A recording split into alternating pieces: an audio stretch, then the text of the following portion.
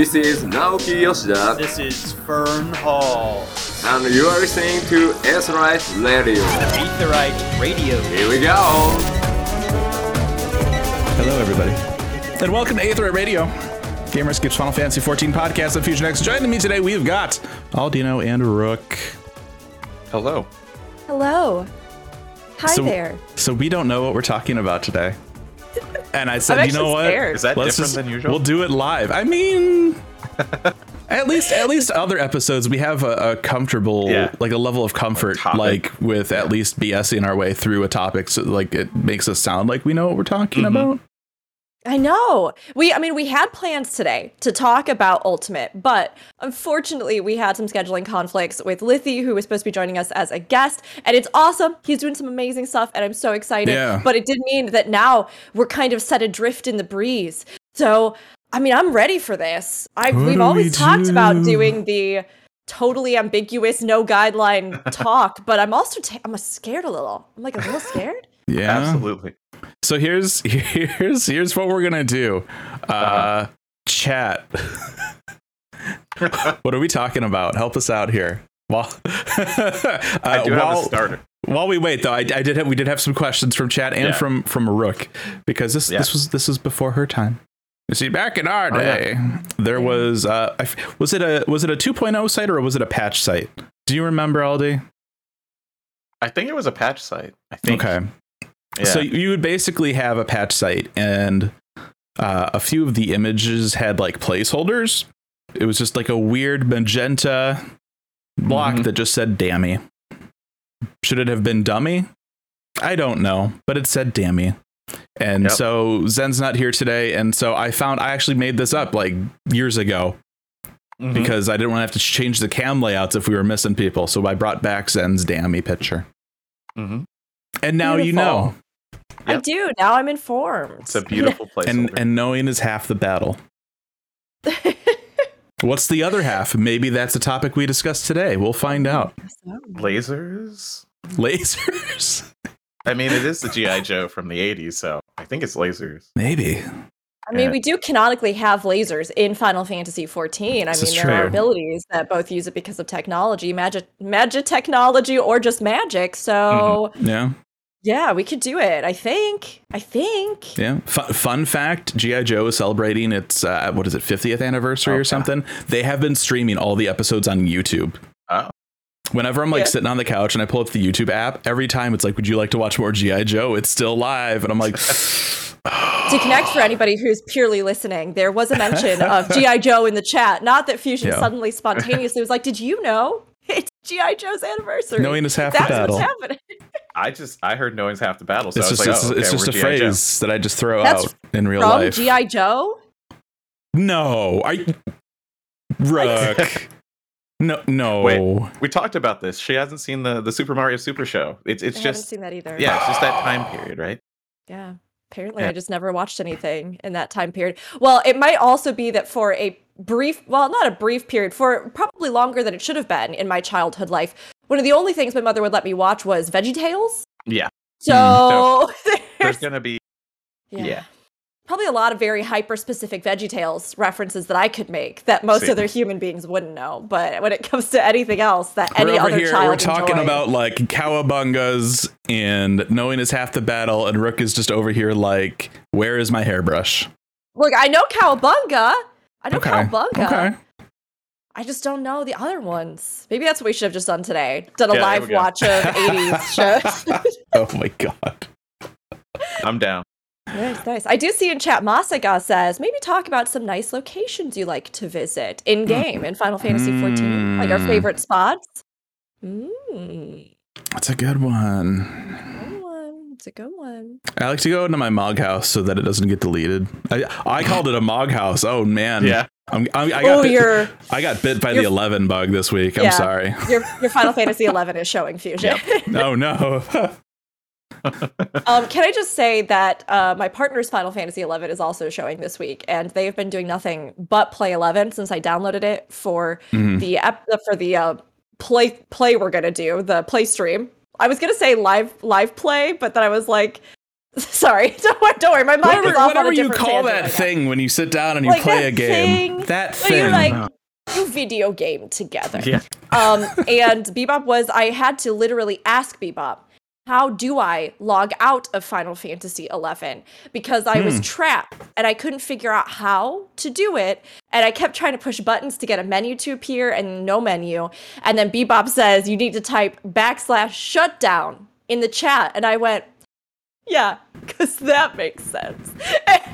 Look, this is the era of games where you could type, and I kid you not, /pizza. And in EverQuest 2, it would bring up an online order form for Pizza Hut. Yep. No. Yes, this No. was a thing. Yes. What? Yep. That would be really bad for me if they had that in 14 or Guild Wars 2. I order all the time. I'd be like non-stop pizza. /DoorDash. /DoorDash, please and thank you. Oh my gosh. My favorite places to hang out in game.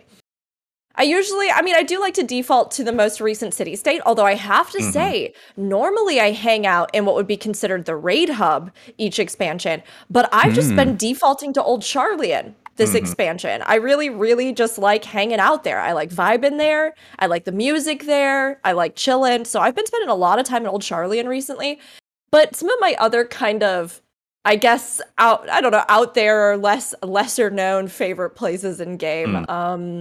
I do really like, this is tough. There's so many good spots. I really like the Sea of Clouds. I like anything relating to Dravania or the Dravanian hinterlands. You don't say. Yeah, believe it or not, I do. I love that. I like to go hang out with the dragons. I like to do that a lot. I also really like that one spot. It's in one of the like Limsa zones. It's where like a piece of the crystals hit the water and it exploded up. Do you know what I'm talking about? Yes. The Salt Strand. And I only know the name of that because I remember when I got my hands on time for 2.0, like 5,000 years ago, we were basically just, in a couple areas around Limsa. And I remember seeing that. I'm like, this is so cool looking. What is this? Salt Strand. Seems kind of lame with the name, but it looks really cool. So it must be important. Yeah, I love that spot. I love it. Amarat chat said yes. Amarat's also one of my favorites. Yes. Oh, such a vibe. How about you two? I mean, I'm not to like double dip here, but Amarat, for a while, I don't know if it works right now. Otherwise, I would do it so you guys could see it. I had a button here on my stream deck that made my lights like Amarat colored and stuff. And there's some times where I'm working, I'll just hit that button and I'll just loop the music, not the in-town one with the clock. It's the focus button. Yeah, just the general Full Fathom 5 Tempest music, not the actual like Neath Dark Waters. I don't like the clock thing. It's annoying. I get why they did it, not my thing. But yeah, I'll loop it for hours. Like I'll just get in the zone. For me, not Charlian, but the in-room specifically in the Baldesion area. I love that music. I love that song from 5. I love it. And I have to hear it. So that's where I hang out. And if I'm not there, I'm probably either in Funnily in Love, Lakeland, or the Crystarium. I don't know why. I just like hanging out there. I like the first. I love it. Oh, you like the first? The person who set a whole campaign setting in the first and DM. Yeah. Oh, interesting. I never would have put that together. Yeah. Yeah. Huh. Oh, yeah. Just only a little bit. I also really like Earth's Font. That's another area that I think it's so gorgeous. I know that we technically had stuff there with Odin, but I have always wished that they would go back to something with that location because I love that spot. I remember years and years ago, it was one of our first days streaming when we did Extra Life, and I logged in. And I was gonna like level my chocobo up there because that was a good spot to do your grind up your chocobo. Yep. And Odin was just there, and I'm like, I need people to be here. I can't solo this by myself. Where is everybody? But yeah, I think also around there wasn't that the place to spirit bind? Yeah. When people use the spirit bind materia for money. Yeah, it was a good place. You would spirit bind and then also level chocobo like right in that area. Yeah, there was usually at least a couple people over there doing it. Yeah. Back in the day. Yeah, the lore in that little area is so interesting to me. Even Odin, right? Like there was, I don't have my document in front of me, but there was a lady, I want to say maybe Lady Earth. Let me double check. Yeah.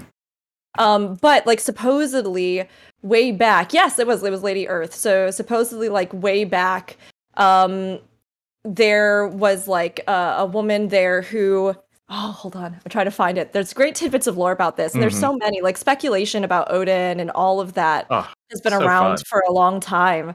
That like possibly, like Odin himself came from the people of Earth, and that that like area and that household all disappeared or died, and it was connected to the Allegans, and I love like all of the kind of little tidbits of possibility and lore there. Like a lot of speculation, was he actually like Lady Earth who like turned into this form and then was seeking vengeance, or like a protector of like the household? I don't know. It's just such a cool little area, and it feels so magical to me anytime I go there, especially now that they've added in flight.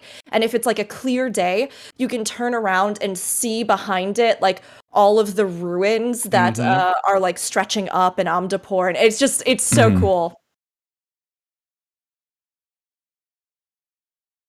I did also see, what did we have? There was another question in chat. Go ahead. Oh, I was just going to say, someone mentioned Summerford Farms, because that is another one of my favorite places. I don't know why. I think that's why we were hanging out there during the dungeon stream we did. Because I think you were like, where do you want to hang out? And I was like, Summerford Farms. I like it. But that's a really weird place. Summerford Farm. Okay, we'll go. I don't know. It's a place where I would just idle constantly.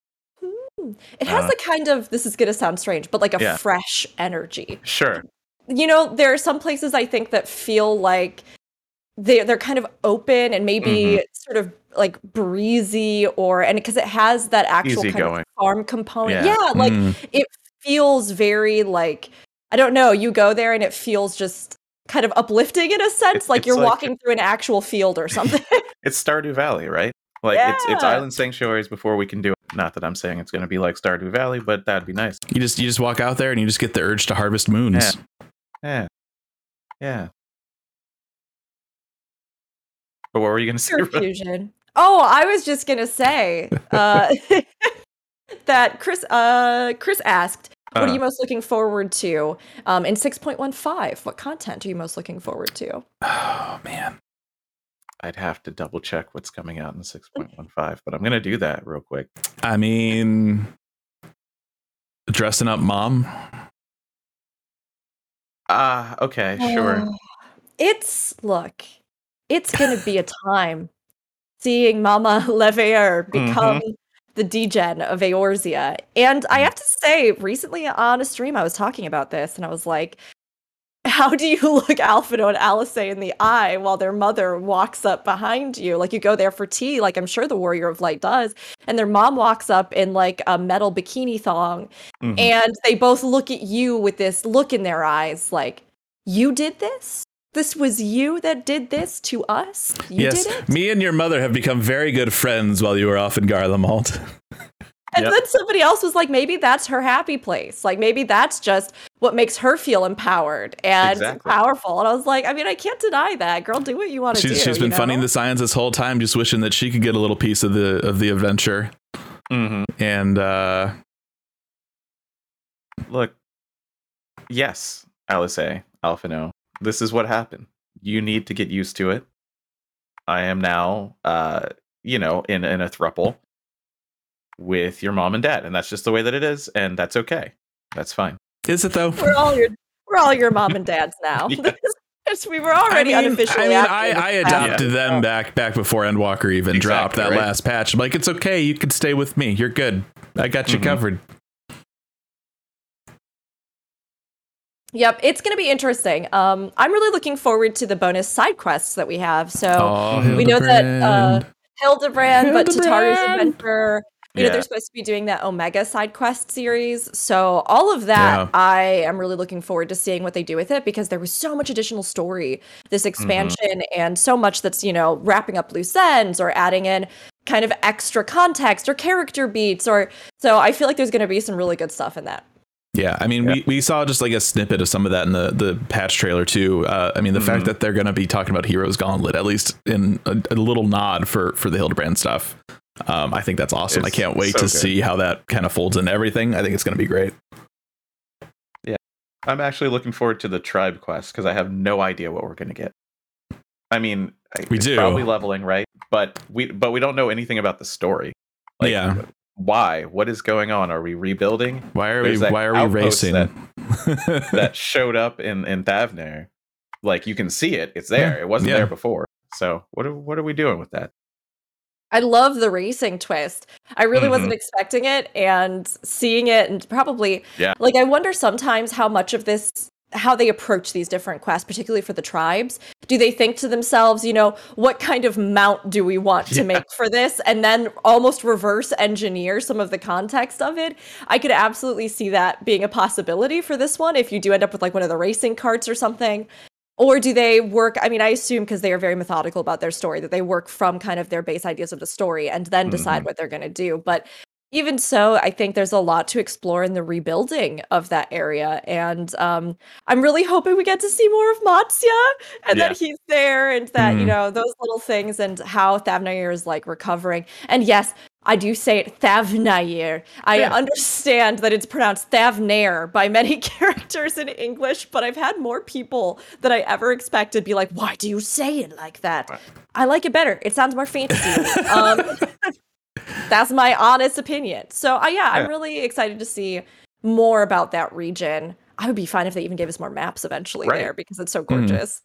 There's just so much in that area. I mean, we went to the Undersea Ruins, right? Like, we're probably not going to get anything like that, but more of the trappings around that, I'd love to know. Yeah. You know, that brings up an interesting point too, Rook. And I don't think it's something that we've mentioned it briefly. The first rule of podcasting. Have we told you about this? Have we codified? I don't know. Are you too new? Point? Have we not? Maybe, you know. This? Oh yes, I'm so new to podcasts. Tell me, what is the first rule of podcasting?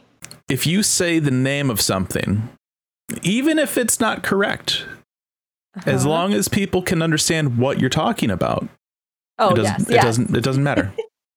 I agree. It has always been, it's been so surprising to me, I think, especially in the 14 community, but in all MMO communities, in all game communities, there seems to be, I mean, going back even to, oh gosh, what was it? The Great 7 debacle about the name pronunciations, you know what I mean?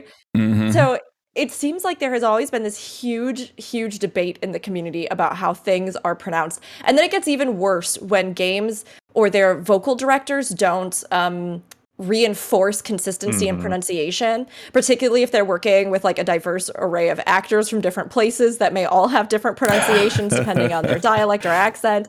So, I mean, 14 is usually pretty consistent about it, but you have to remember that that's just in one language. Like, the way they pronounce even in Japanese is very different than what we might hear certain things in English. So it's something where I'm always like, can I understand what you're saying to me? Yeah? Great. Perfect. Then I understand. But people get really up in arms about it sometimes. Yeah, I mean, I can... Go ahead. Okay. I was just going to talk about, like Chad has said, Aerith and Eris, Tina and Terra, Butts and Barts. I mean, Final Fantasy is all about I still love pronunciation. Butts, yeah. I love that Mega 64 video with Sakaguchi writing all the things. He's like...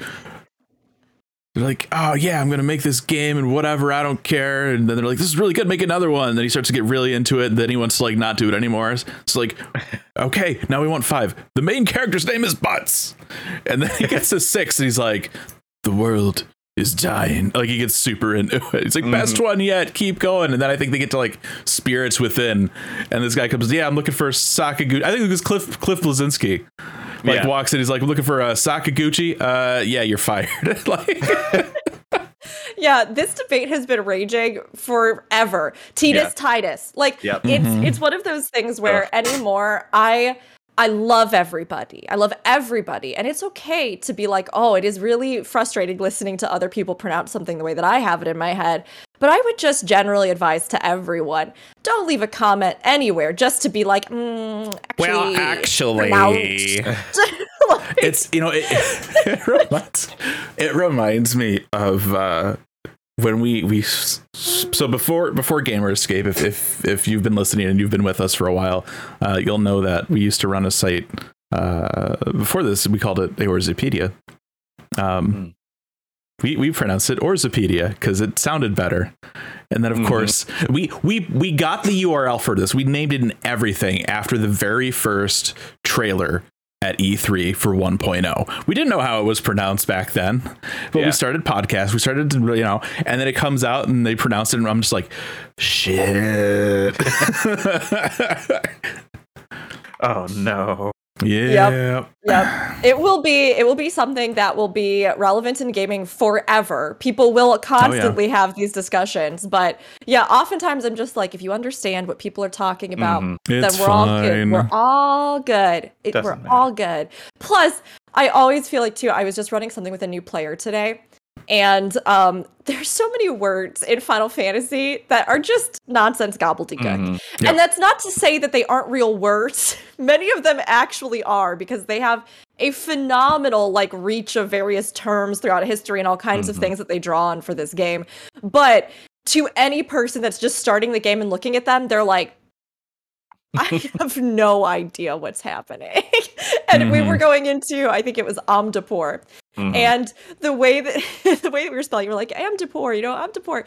And then our friend was in the chat like, oh, I was totally spelling it wrong, because they were spelling it literally like Amdapor, like Poor. And we were coming in and talking to somebody else, and the person in chat even was with us was just like, it's fine, ampty poor, ampoop poor, amdy poop, Amdy poop.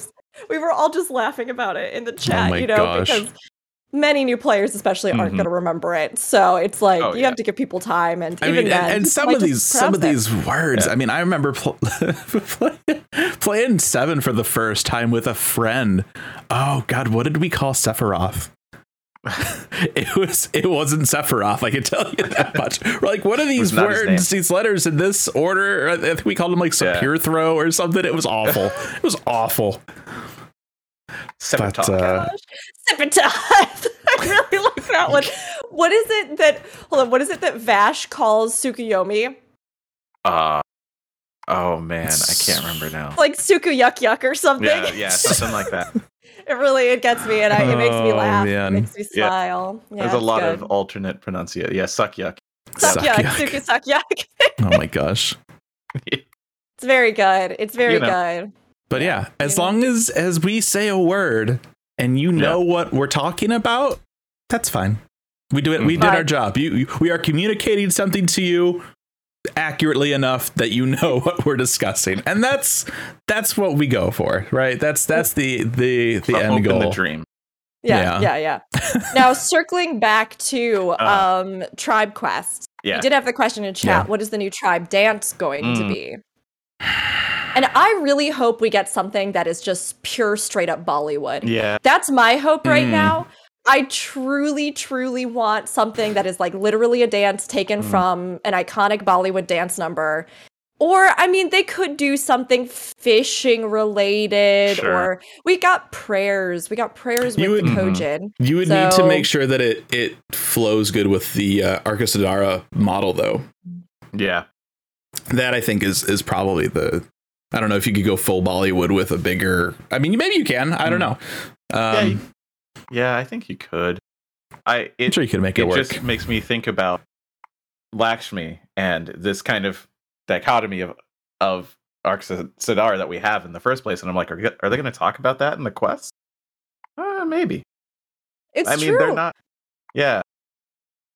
I don't know. Even on the steppe, right? Yeah. There's a whole group of Arcasodara, again, either way. Whatever. That are not in really contact with those who live in Devner. They're not friendly. They do not, they are very aggressive. There's actually a whole kind of meta event, as we would call them in Guild Wars 2, on the steppe that is known as the Tataki Chronicles, in case anybody has never done that, where you learn more about that particular group that lives there.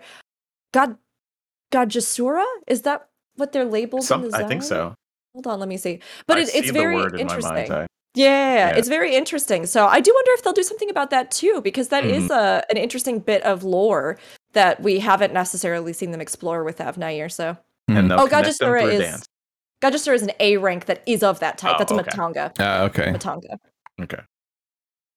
Yeah. We will join them through dance. That's how it'll happen.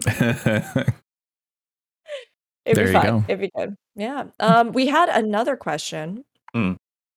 Do you want Final Fantasy 17 to be the next MMO Final Fantasy Final Fantasy, period? Or would you rather, what would you wish for in the next Final Fantasy MMO? That's a good question. We actually have, if I remember this right, searching and talking at the same time. It's hard. I think jokingly, we actually had Koji reference Final Fantasy 17 in an old interview. Let me see if I can find this. Well, I think for me, 17 would be a little too early. If we guess that 16 is within a year of now, 17 would be within 4 years of that, maybe. I mean, they're likely already starting at least some basic dev on 17 for sure. There's pre-production going on, but I don't know about 17 being the next MMO. I mean, maybe 18. I think a lot of it depends on 14's longevity. I mean, obviously, they can do more with 14 than they could with 11. So, I mean, and 11's still going. 11 turned 20 this week. Like, holy crap. And that's still going, right? So you figure, okay, we'll have at least 20 years of 14, but like realistically, probably more than that, which is crazy to think about. But going back, Final Fantasy 17, when they had announced 2.0, I went out to LA and I talked to Yoshida, and we had talked about crafting. And so this is going to be another thing that Rook is going to be like, what the hell? So in Final Fantasy 11, okay, this is kind of like, there was an idea that depending on if you were crafting to skill up or crafting to HQ, the direction you faced and the phase of the moon would impact that. Yeah. Okay. And so I had asked Yoshida, about that kind of stuff, like if they're gonna, comment on any of that, or with materia and all that stuff, if there's any kind of thing like that. He says he's afraid of revealing anything. So and then Koji says, you're never going to get an answer about this. You'll have to wait until Final Fantasy 17 online or something like that. And maybe the next director will say. Amazing. I don't know why I remembered that. I mean, Final Fantasy 17. I remember talking about that once. Given that time frame as well, I mean, they had no idea if the game was going to be successful, right? They had no idea that people would even play it after the disaster of the first launch. So to toss out a number, kind of like you see in sci-fi films all the time, where they're like, what's a time so far in the future that no one will ever get there? And they go 2022, and you're like, oh, we got there. So it's one of those things where, I could definitely see that just being kind of an offhanded comment.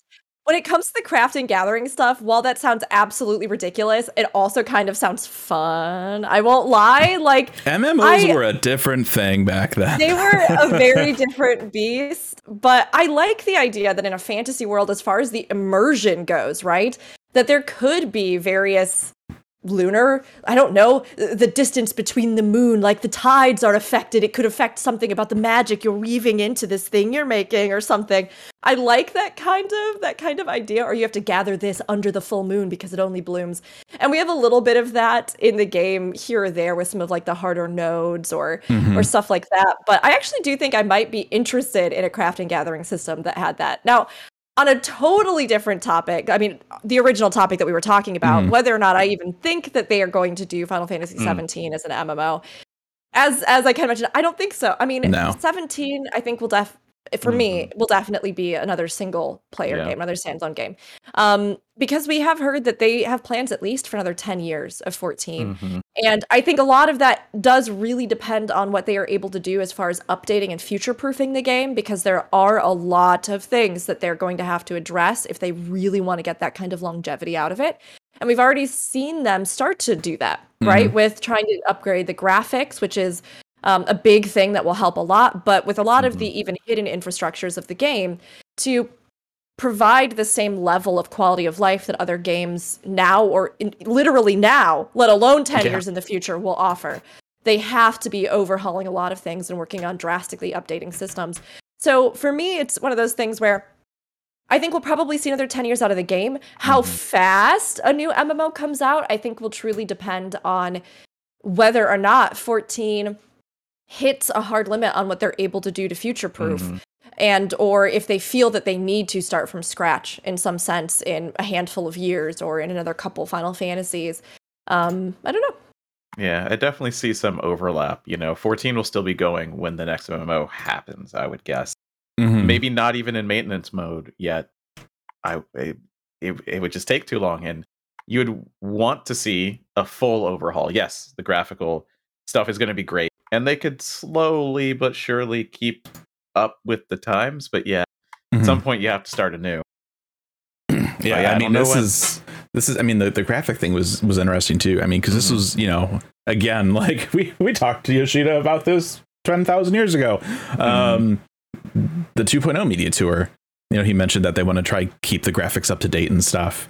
And he said that it's going to be easier to do that versus something like 11 because we're developing on PC first and then we're porting it over to platforms, whereas 11 was developed on PS2 first and then ported to PC. So it's something they're able to do. He's always had the desire to keep the graphics current, right? But for a long time, it's not the most feasible kind of a thing, right? You're a few years into a game, you're like, I want to redo the graphics.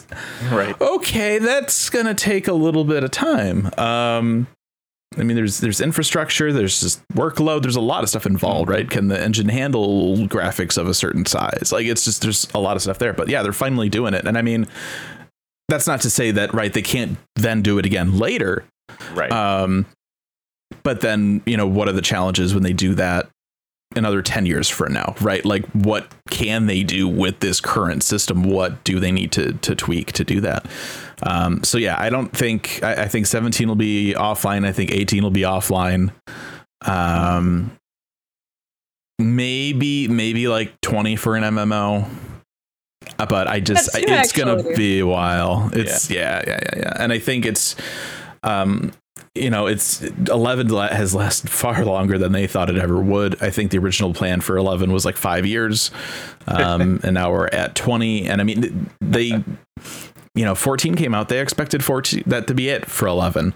But then we had 1.0 and we all know how that ended up and people went back to 11 and it's still going. So this is a good point to interject with another one of the comments / questions from chat. I know, Rook, you had it.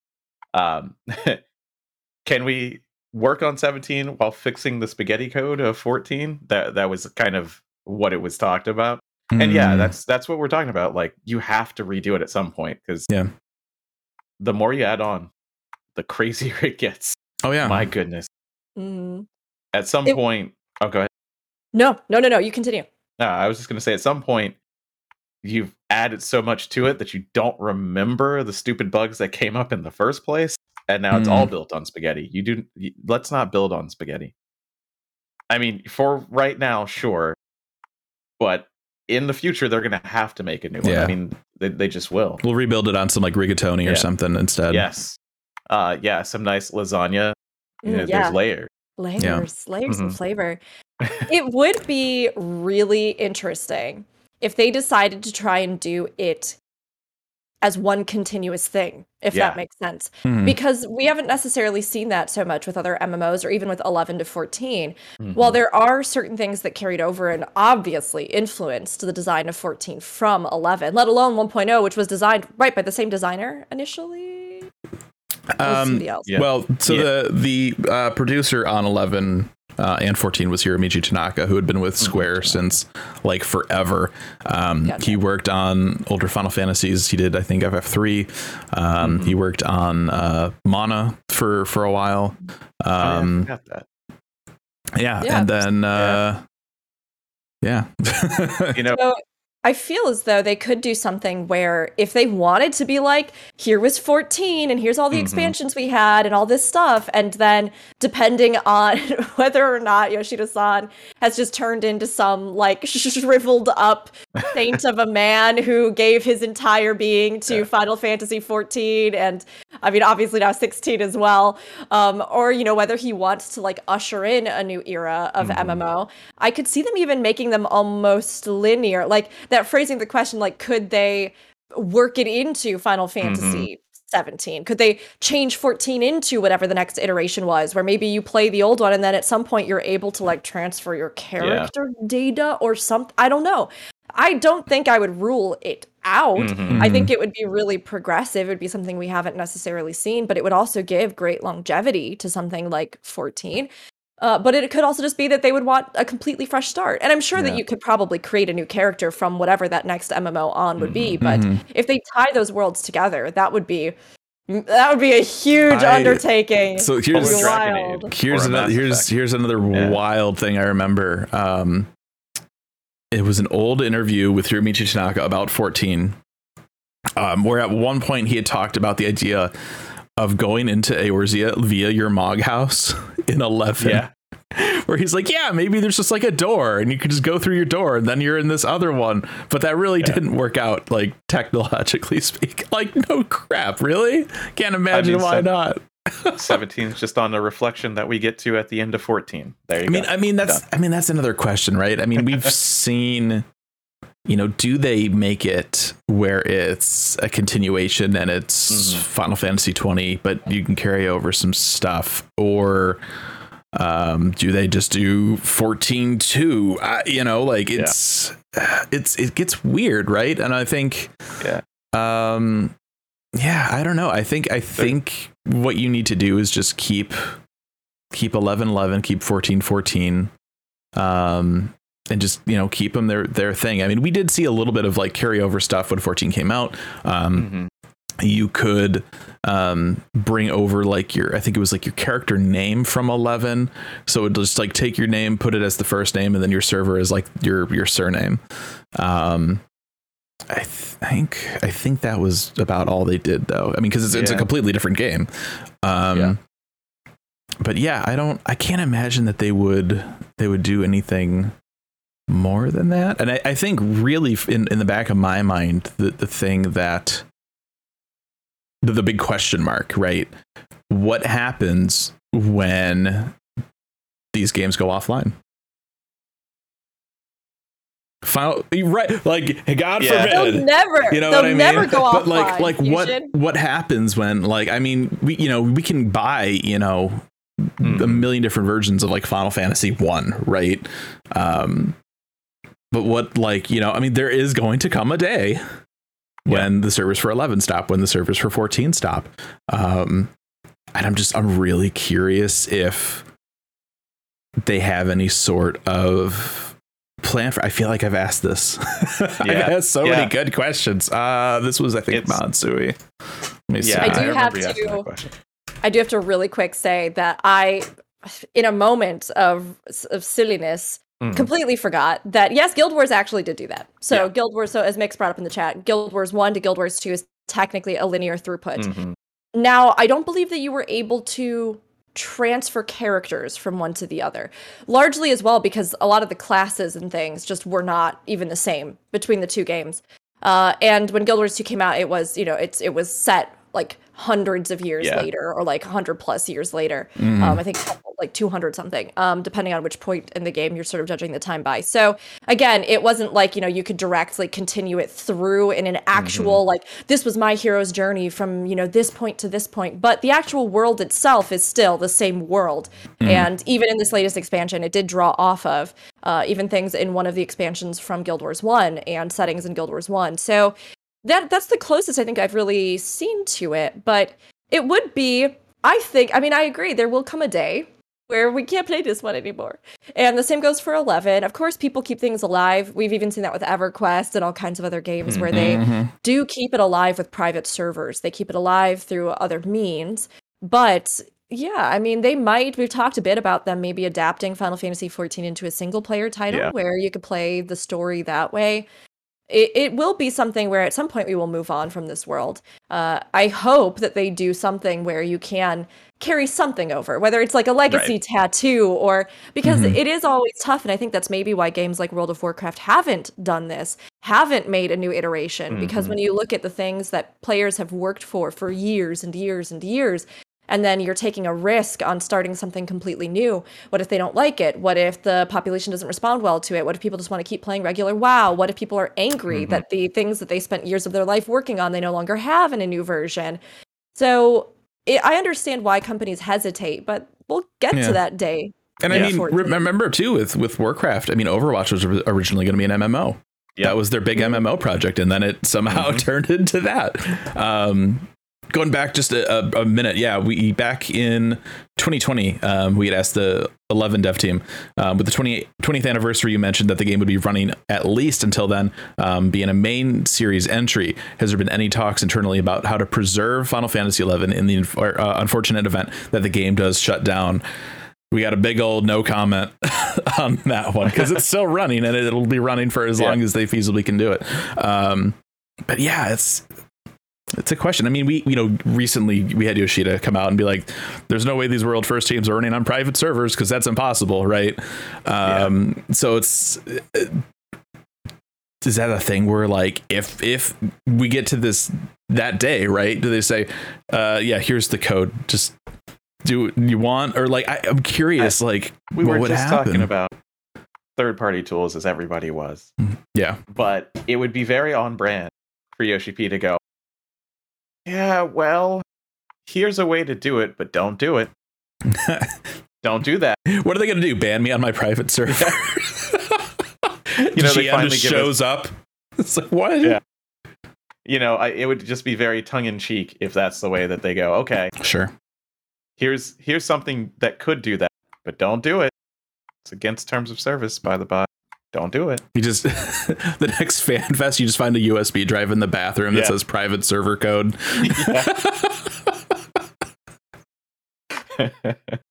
Yep. Veiled had a question for us, which is a good one. It actually kind of ties into this. How would we end Final Fantasy 14? Right. What would be our ending to 14? I have an idea. I don't know. How about both of you? Yeah, definitely. For me, the end of 14 would have to be passing off the mantle, right? Inspiring a new generation and actually seeing it, and then your Warrior of Light choosing to retire, a la the ancients. You know what I mean? And yes, there'll be adventures. Sure, you could keep playing the game. But that narrative moment of I'm handing off the mantle, this is for you now, I think would be a great way to end it. How? I don't know when. What reflection? I don't know. Okay. I kind of imagine, well, this is my big hope ever since Ardbert happened and then we ate him. I want to eat all our shards. Yeah. So I want to reconstitute meat and go on diverse adventures across all of the different reflections and then find our shards in all of them and like reunite them, and then in like the last X-Pack, last moments kind of thing, truly become a Zem once more and have like whole ham. I don't even know how they would do it. I have no idea, but have something where either like you get to take on your true form, or at the very least you're like wielding super cool epic magic. And I don't know. I just think it would be so cool to actually see that realized and to truly get to like play that role as the shepherd in full and like have made this whole journey and have all the other characters and all the other, you know, even the ancients and the echo of the ancients, you know, be something that's all tied together in this finale. You know, 10 years of story finale culmination wasn't enough of a challenge. So in 20, we're going to have to make sure everything's involved. But I would love to see you like truly become that again in a sense, and or you know, your own unique individual in that moment. And then maybe, yeah, like you said, Aldi, you know, passing the torch off, whether that means that you choose to also then retire, or like, I don't know, there's something that happens there where you either get on a spaceship and then go fly to planets, and then that's the next MMO and you're still playing that same character. There you because go. I don't like letting go of things. 14 started with you on a boat, 20 will start with you on a spaceship. There we me are. on a spaceship or me on a dragon, and we're in love and we're flying somewhere else, and I am a Zem. That's my ending. I feel good about it. But if we have to like retire ourselves, I mean, I'm okay with that too, or choose to leave the world better than they were, having restored them and started a fresh future for life to, you know, stumble and pick itself up again and keep going and, you know, keep walking on. So. Okay. You've given me a lot to think about with all this. But we got so much to learn before we get there. Yeah, I mean, there's a lot of stuff. I mean, you know, I think in one regard, like the Zem stuff specifically, it's one of those things that, yes, in a way it'll always be with us, but are they gonna kind of clean it up with like Pandemonium and stuff, and then we're not really gonna reference it again? You know what I mean? It's like, because with Endwalker, it's like, okay, we're done with the ancients now, right? I don't know. It's hard to say. Like, I think it could be cool to more fully embrace that, but that's a title for a position in a civilization that's no longer here. So that seems a little odd, right? To put a focus on that. You know, we could have some other huge calamity thing happen, and maybe we get put in the same kind of shoes that Fanat was, and we say, you know what? Let's just sunder some stuff, or let's do this. And then we're the Mother Crystal in FF20. Who knows, right? Like, there's really so many options. It's hard because I mean, even with 11, right? They gave us like Rhapsodies of Vana'diel, right? The ending. But was it like the ending? I mean, it's right at the end of the day, it was just another world's coming to an end plot. You know what I mean? So. Yeah, it's hard to say what I would want from an ending for 14, because it's like you want the send off to be worth the however many years of service has been spent building up to it. But do you want? And I mean, this is going to be player preference, right? Do you want the ending where?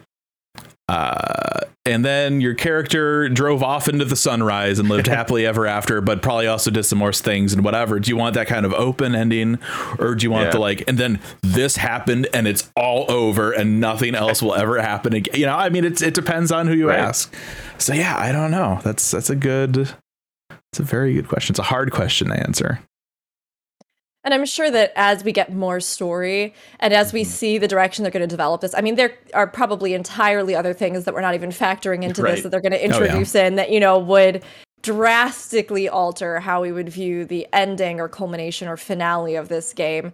And I think we even saw this with Endwalker. It's always going to be really hard to have those final moments, because if you leave them too open-ended, it's not satisfying. But if, you know, you tie up or resolve things in a way that might not resonate with certain people or might resonate really strong with other people, it is a tough thing. And I think even more so when you are looking at actually ending a game, because you want those final experiences to be something that everybody takes away with them, and, you know, that somehow encapsulates the feeling and work and energy and care that you've put into however many years of game we'll have at that point. So I have no doubt that it probably is far beyond our scope of actually kind of thinking about right now. But Yeah, it's fun. It's fun to kind of assume. I mean, I'm curious too if anybody in comments or chat or anywhere has more thoughts on it, how everybody kind of feels that they want it to pan out, because I do hope they'll surprise us, but at the same time, I also hope that we'll have some kind of grounding, and that we will see. I hope they don't just abandon the ancients. I hope they don't just abandon a lot of the things. I hope the world continues to grow on itself, even as we move on to new horizons, because I think that 14 handles that so well. Mm-hmm. The end comes and we wake up and it was all a dream. No, thank you. I don't want that one. I don't want that one, but yes, it was a thought you had that you put out there. or what other famous TV endings? We can all just sit in a diner. Yeah. We can just the snow globe. This whole story was a book we were writing. Mm-hmm. It was all a dream. Yeah. Mix does have a really good point, which is, I don't know if I've ever anticipated a Final Fantasy ending. They always tend to be a bit of a fever dream. Right. And I mean, honestly, I could see it. We get to the end, all the things, the final fights happen, all the stuff happens, and then there's some long cutscene sequence that we all feel suddenly went on an acid trip for, and we don't understand, and there's like weird ambiguous symbolism, and then we spend the next 10 years debating on the forums and elsewhere exactly what the interpretation of those cutscenes was supposed to be. Or you do like the alien fish tank thing, right? It was all we were part of like a simulation this whole time. Yeah, I mean, there's a lot of options. Maybe this is Squall's fever dream when he died. Yes, more ties to 8 than anybody ever knew. We're gonna be walking through a desert and we look up and it's just Ultimisia and she's like, "What are you doing here? Like, why?" This is not what I thought would happen. And then like Vaughn and Shantoto, and all of a sudden we're in Dissidia. Yeah. Oh no. Yeah. We had another question. So if you could do a crossover event from any game series, which series and which character from that series would you bring into 14 to interact with? We've done some very silly casts that were just like when we had Moose on one time, we did the most crackpot crossovers we could think of. I mean, that Seinfeld crossover was pretty legit. Seinfeld crossover was something. That's rough, man. Like, because we had a little bit of overlap with Nier last expansion. I didn't like it. To put it nicely, I didn't like it. Now, I mean, they've done other things, right? They've had Lightning show up before. They've had Noctis show up. They've had Shantoto show up. I think only once, the original 11 crossover event. For that, like, all right. Like it's in series, and I think if they're gonna do stuff, I think in series makes more sense. Because I mean, it's like the Gilgamesh thing. Yeah, Gilgamesh is just kind of all over. Yeah, he might be the same. He might whatever dimensions and stuff. Sure. But then it's kind of a different thing when you're like, okay, and now we're gonna have like Joker show up from Persona 5 with the cat, and you drive around and you get like the cat van as a mount, and you're like, what is happening? That's a little weird. Like it needs to make. Yeah, I mean, I do it too, but it needs to, ideally, right? It's depends on how immersion breaking you want it. Yeah. Do we get a remix by Soken of some Persona music? Because if so, I'm down. Let's do it. Sign me up for that. Sign me up for that. Yeah, I would be down for that. Yeah, I need that. This is a question that prior to this expansion, I probably would have fully indulged in. And I do have some that I would like to see in the game. I mean, the ones that immediately come to mind for me are Chrono Trigger. Yeah. I want Chrono Trigger in this game, if for no other reason than the fact that it has loose, debatable ties to Final Fantasy. And since it seems as though we are never going to get a true remake of it, which it truly deserves, then at least let me see some of it and hear that banger soundtrack in Final Fantasy XIV. Yeah. So for me, Chrono Trigger would be the huge one. And then Guild Wars 2, I think, would just be fun. Because I like both of them, and I just want to see them. It's shocking that you would want a Guild Wars 2 collab. I know. Couldn't believe that. a total one out of left field would be a Ghibli crossover. I actually think that seeing something with their films or their, something with that. I mean, we have The Shroud. We could maybe get something from Princess Mononoke and the Forest Spirits, or I would just love to see that because I think it's a whimsical, beautiful world. Even something like the Spirit Bathhouse or like a Spirit World, the world of the Kami. I think that would be something that could be fun with some Spirited Away ties. But all of this to say, I kind of hope we don't get any more crossover, at least raids and stuff like that. Little events, I think, are really fun, and I'm totally down for that.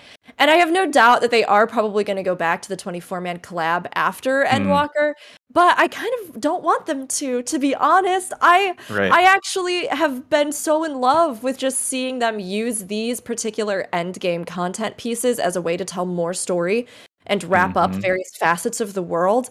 And I don't want to go back. So and I think, and correct me if I'm wrong here, but I think when you say collab, right, are you talking about like IP collab or creator collab?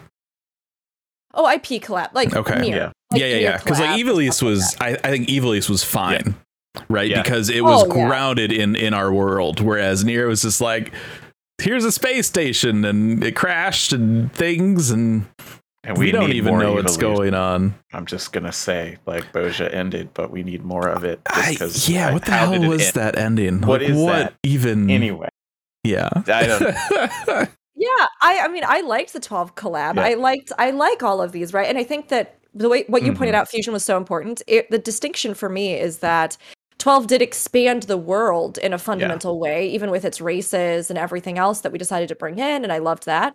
And it didn't quite feel the same with Nier, although there are parts of the Nier raids I really like.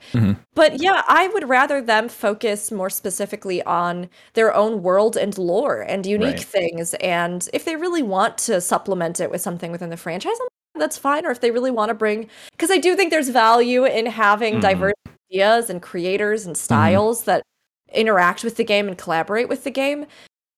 But again, I'm like, this has been so good already, and we're only in the first release for both the 24-man and 8-man. Yeah. Small stuff is fine. Like Chris just said in chat, the Monster Hunter collab is perfectly fine.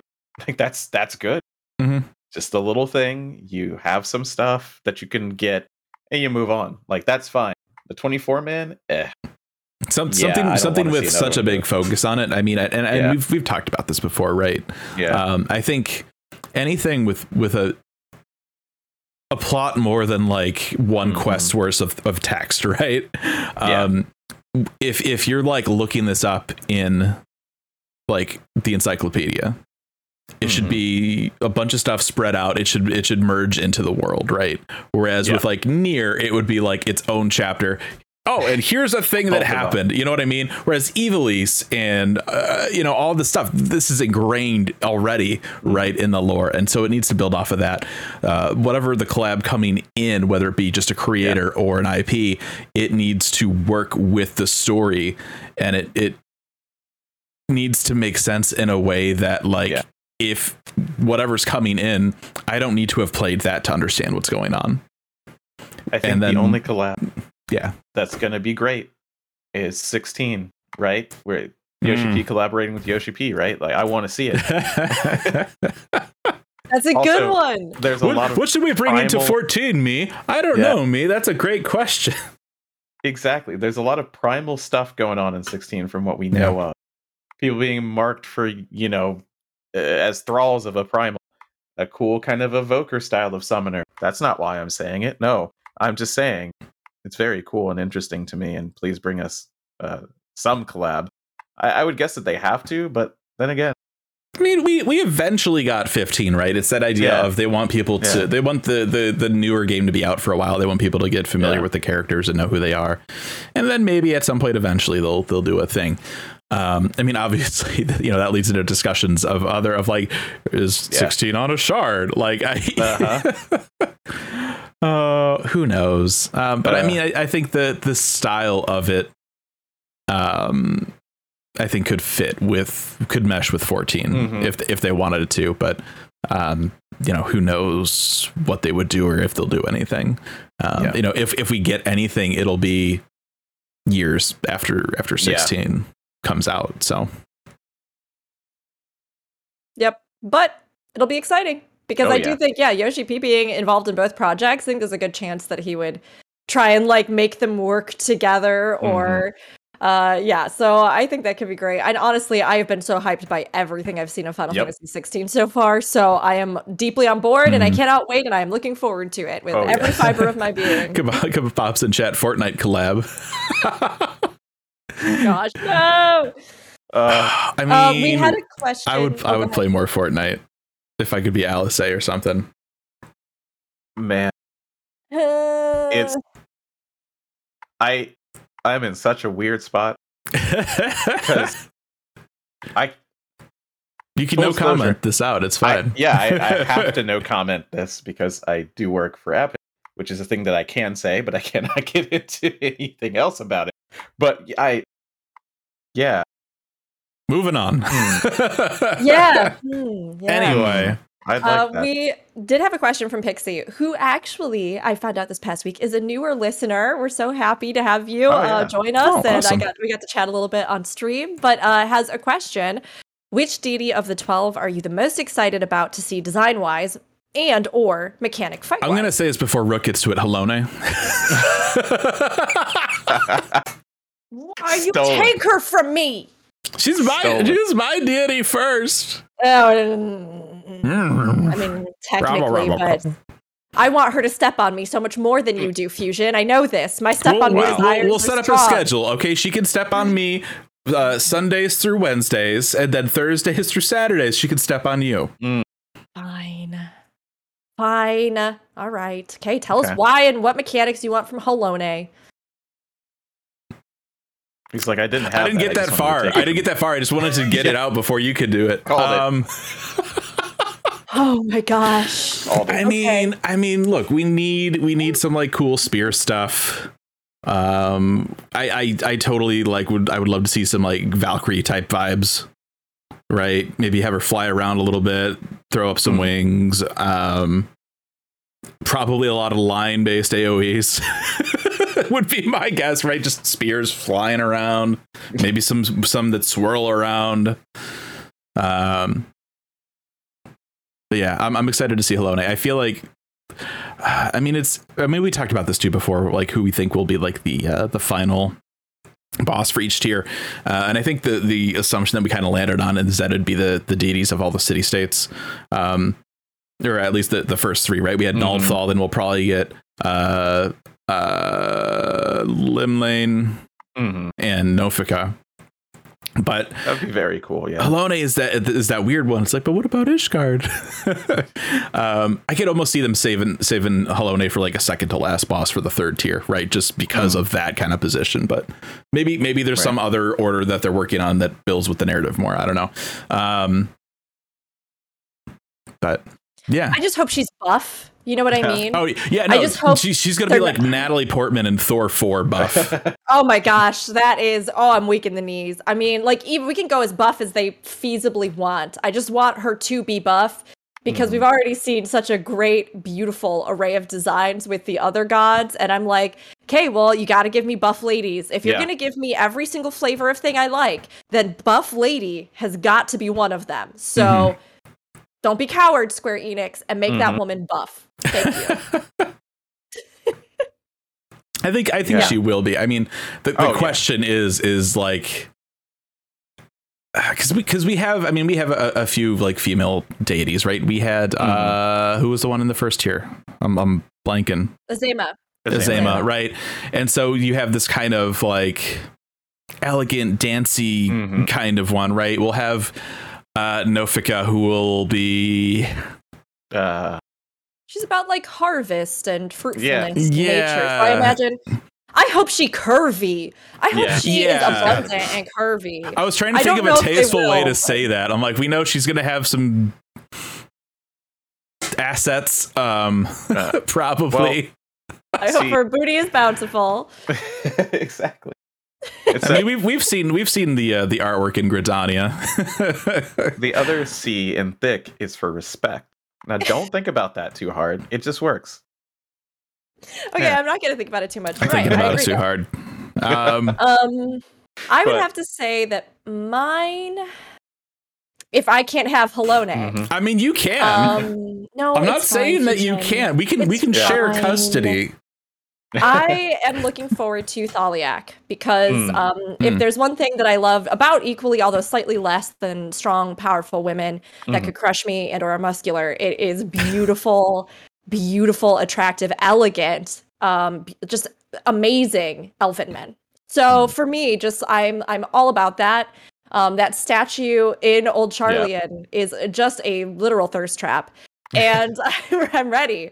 I'm ready to bathe in the bountiful waters of Thaliak's Ewer. So, yeah, I'm looking forward to that one. And it probably as well, I think we'll have some really fun mechanics because if we get to see him, I mean, he is so much about magic and ether. And I would love to see them really lean into that and like get a very magic-y fight with him. I think that could be a great time. I am curious, though, if they are going to depict him as Elven or Elizin, because... with the other gods, I mean, those depictions, they weren't really any particular race. They were just kind of their own thing. Ideal. Or kind of, ancient-y, I guess, if they do have connections to the ancients. So I guess some of that, we don't know if some of that is the reflection of the people who made the monuments because they themselves were, an Elizin population, so they perceived their deity as maybe being Elizin affiliated or things like that. But I think for me, I'm looking forward to Thaliak and Halone, obviously. And Oshan, because I think Oshan's going to have a big moment. But. Yeah, that's the one for me is Oshan. Because that is the deity that I picked at the very beginning. I'm like, I'm going to be an adventurer. The Wanderer makes sense, Thaliak was the second one because I too like elegance and knowledge. Yeah, that's good. But Oshan, now kind of seeing what we see and all the ideas we have makes it seem like he's going to be a big deal, maybe towards the very end. And I would love some more puzzle mechanics with him. Not quite like the ultimate. Let's not go there. Although that'd be fun. But things akin to the balance, right? In Althal. Something that you really have to think about, which is going to make it sucky to do every week. But that's fine. That's part of the fun of these, honestly. If you're going to do it every week, you know what you're going to get sometime. And that's fine. You're ready you're down, right? So Oshan, make it really interesting. Make it something we have to figure out. And I'd love to see that. But other than that, I mean, maybe Namiya? I have no idea. Right? Yeah. Will we? We will. But what would she be like? She Yes. doesn't have too much. Yeah. She would be like, yes. She's a weaver.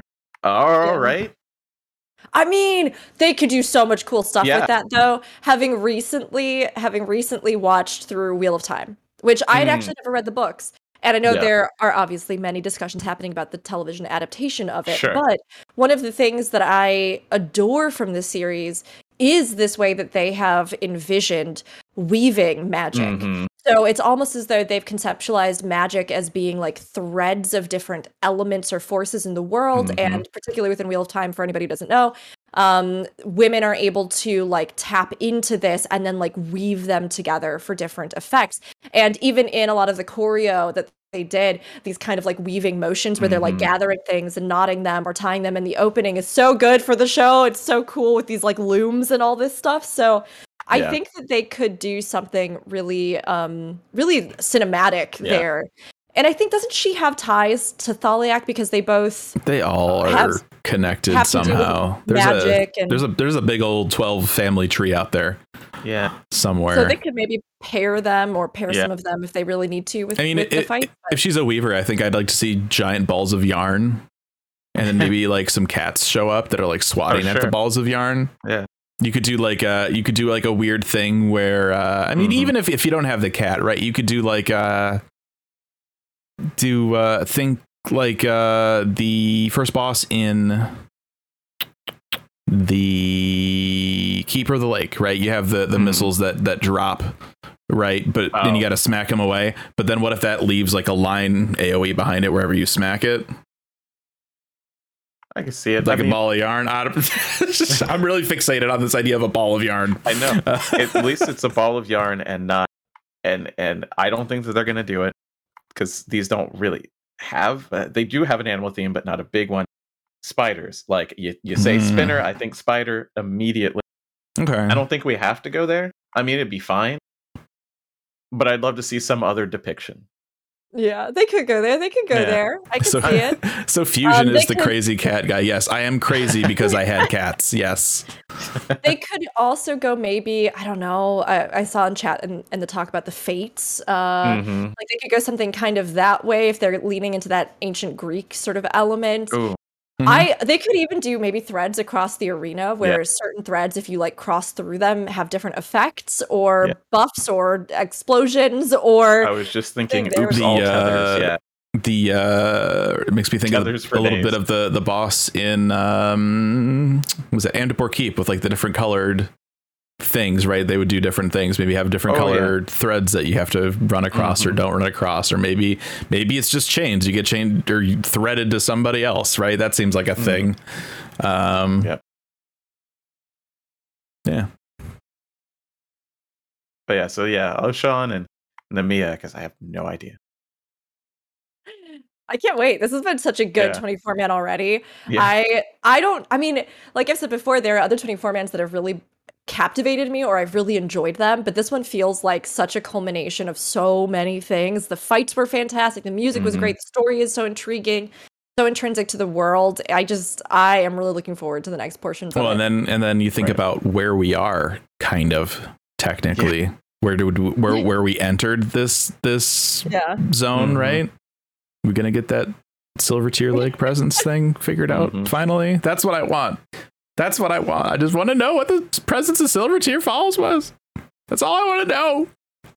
So sort of hand in hand with our collab question, we had another question in the chat. Would you like to see Final Fantasy XIV represented in other games? We'd like to see 14 show up in any other games or venues. Yeah, definitely. I mean, I would love, and is it a little weird and self-aggrandizing? I don't think so. Just put something from 14 into 16, please. Just some stuff. Just some cool stuff for us to know. It's like a random ass like deal. Garland Ironworks poster somewhere. Exactly. Like I want to see it. I really, really do, and I don't know why I want to see that so much because normally I'm like whatever, but I do want to see some of that DNA kind of crossover. I mean, it's DNA. I think definitely we'll see some of that. But I think, even Lightning Returns had some had Grand Company shields and stuff, right? Yeah. So like we could see something. I think it's entirely possible. I mean, what was it? 15. They did weapons just from other Final Fantasies. We had like the Gable from 14. We had I think it was like Zidane's daggers. Like, so I mean, we'll probably see a little, like maybe a couple hints of that kind of stuff, right? But yeah, as far as like other games go, I mean, we've seen a little bit of collabs already with like random mobile games, you know what I mean? Yeah. Like Y'shtola and Thangrid have been in is it Brave Exvius? There's like two of them now. Yeah. I forget, like whatever the newer one is. I think they've been in both. Yeah, they've probably been. I mean, there's Record Keeper. I mean, there's other stuff. I think 11 just had like a tie-in with, was it like Grand Blue or something. There's so many mobile games that people collab with these days. It's hard to keep track of everything. So I think that would be fine. But like I don't know. I can't imagine them doing anything like more than that. Like it'd be really weird if like the next Assassin. Well, I say that like it'd be weird, but they've already done Assassin's Creed collabs. Like very hard Assassin's Creed collabs. I really enjoyed seeing the Behemoth fight in Monster Hunter. Yeah. So something like that where we get to see fights that we enjoy reconceptualized in other games, I think is really, even if I never play those games, I just like seeing how they do that. So I would be very invested in that. I also love Paintsy's suggestion from the chat, Final Fantasy XIV dating sim. Just put like everyone from the game into either Monster Prom or Dream Daddy. Yeah. I'm like, look, I'm down for them just making a whole game that is only a romance game. Like a Final Fantasy romance dating sim. Give me all of the eligible characters in Final Fantasy XIV. I would play it nonstop. I would play it all the time. I would. I'm not gonna lie. I would do it. I would do it. Rick streams go from MMO streams to just this 114 visual novel. That's it. Yeah. This is the content now. I mean, I wouldn't not play it. Monster Hunter is great, and I'd love to see more enemies in Monster Hunter. I would love that there would just be a pipeline between the two games. Like, honestly, that was so cool. I mean, I can see, there's those humongous games out there like the Genshin, as I always call it, the Genshin. The Genshin. I like to be kind of slightly a boomer about it, just because I don't play it. There I was playing the Genshin. But they have more games coming with other themes that could be cool to see a 14 character just appear. Like, how would they do it? What sort of abilities would they have? How would it interact? Like that would be kind of cool. I mean, it would be Y'shtola. She'd be some kind of a mage. Yeah, most likely. Most likely. All right, our next one. Mm-hmm. If Yoshi P called you up and asked you to design a raid, what kind of plot or theming would you choose? Would it be an 8-man or a 24-man? Yushin is just like, oh gosh, I have so much to think about now. I've got to think about it so fast. Yeah. It's a quick turnaround. You only have like 45 seconds or so, and I'm stretching it out by explaining it right now, and I'm gonna keep doing it. I'm trying to get my head out of the gutter because my first thought, for some reason, because I'm like, how can I play off the raid aspect? And now I'm thinking about the episode of SpongeBob where he and Patrick and Mr. Krabs do a panty raid.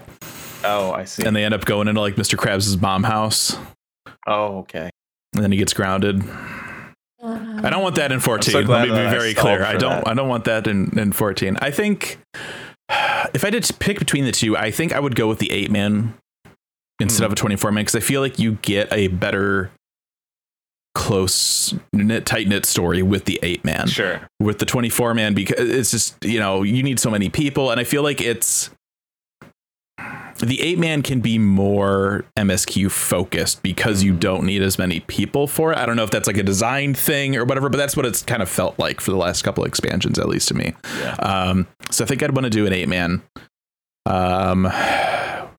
What I would want it to be, though, I mean, it's a really good question. I mean, I think there's definitely some areas in the game that like we never went to that really surprised me. Yeah.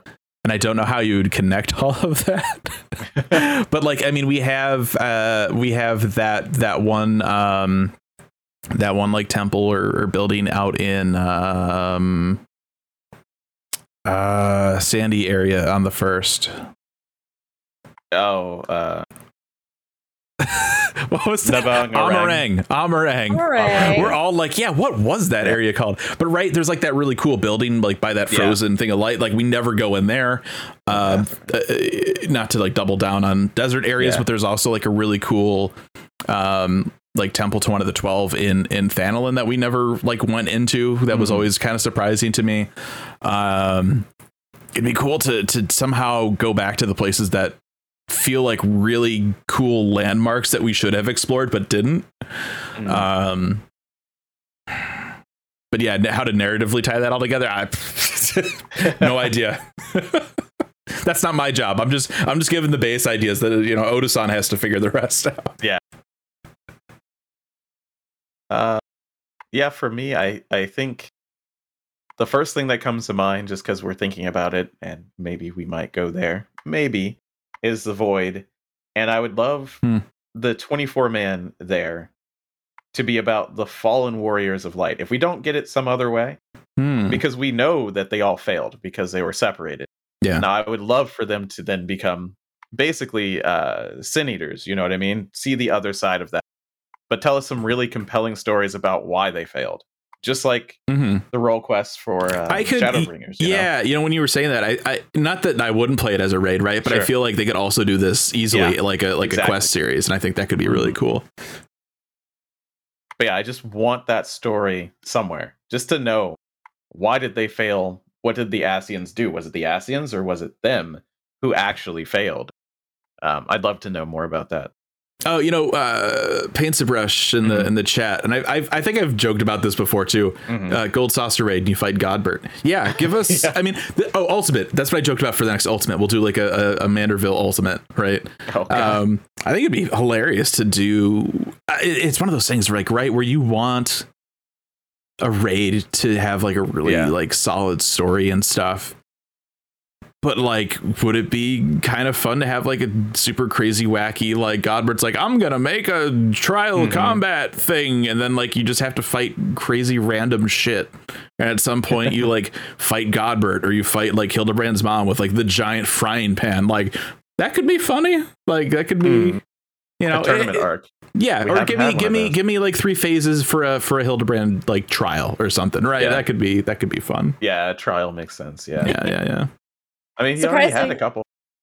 Yeah, I mean, why not make it something bigger scale? I do think that would be really fun. I like the idea of that. I mean, you all know me, so for me, I'm like dragons probably, but I'd like some of those.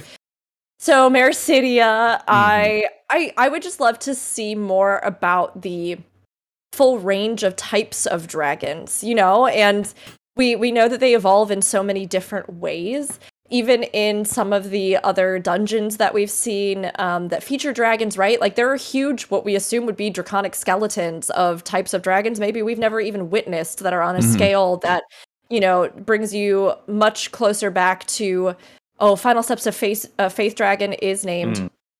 Vidofnir? No. I've tried to repress the memories of Final Steps. I want to say it has like pot in it, like spot or something. I don't probably totally. Vishap. Yeah, that's the one. Vishap. Yeah. Vishap. Vishap. Like he's huge, and there are no other dragons like him. So, like for me, I'm really curious about that kind of variation, and I think there could be some really phenomenal fights. I want to be friends with the dragons ultimately, so maybe we'd be like proving our worth. But I think we can combine ideas. I think we can get you the content that you need, Rook. So we'll do a 24-man, but it'll also be like speed dating, where you like have to find a table and then you just talk to the dragons, and if things work out, maybe you can see each other again.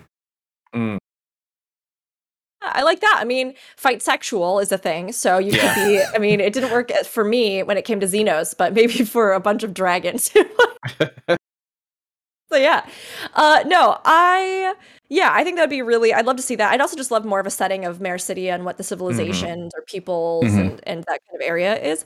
Really, honestly, the Ancients was a huge one for me. So I'm living my best life right now with what they decided to do on that. But time travel, as much as it creates huge headaches, I think also just takes us to times and places that we really do want to see or know about. I mean, the peak of the Allegan Empire would be fascinating to have some kind of 8-man or 24-man in. Granted, we have so many Allegan bosses. Do we really need it? No. But I do think to actually see that time and place would be fantastic. Same with the War of the Magi. Again, another period we know a lot about, but I mean, there's a lot of possibilities. I saw Azumception, you just climb up a tower and fight versions of yourself. I mean, I would be so down for that. I think that would be great too.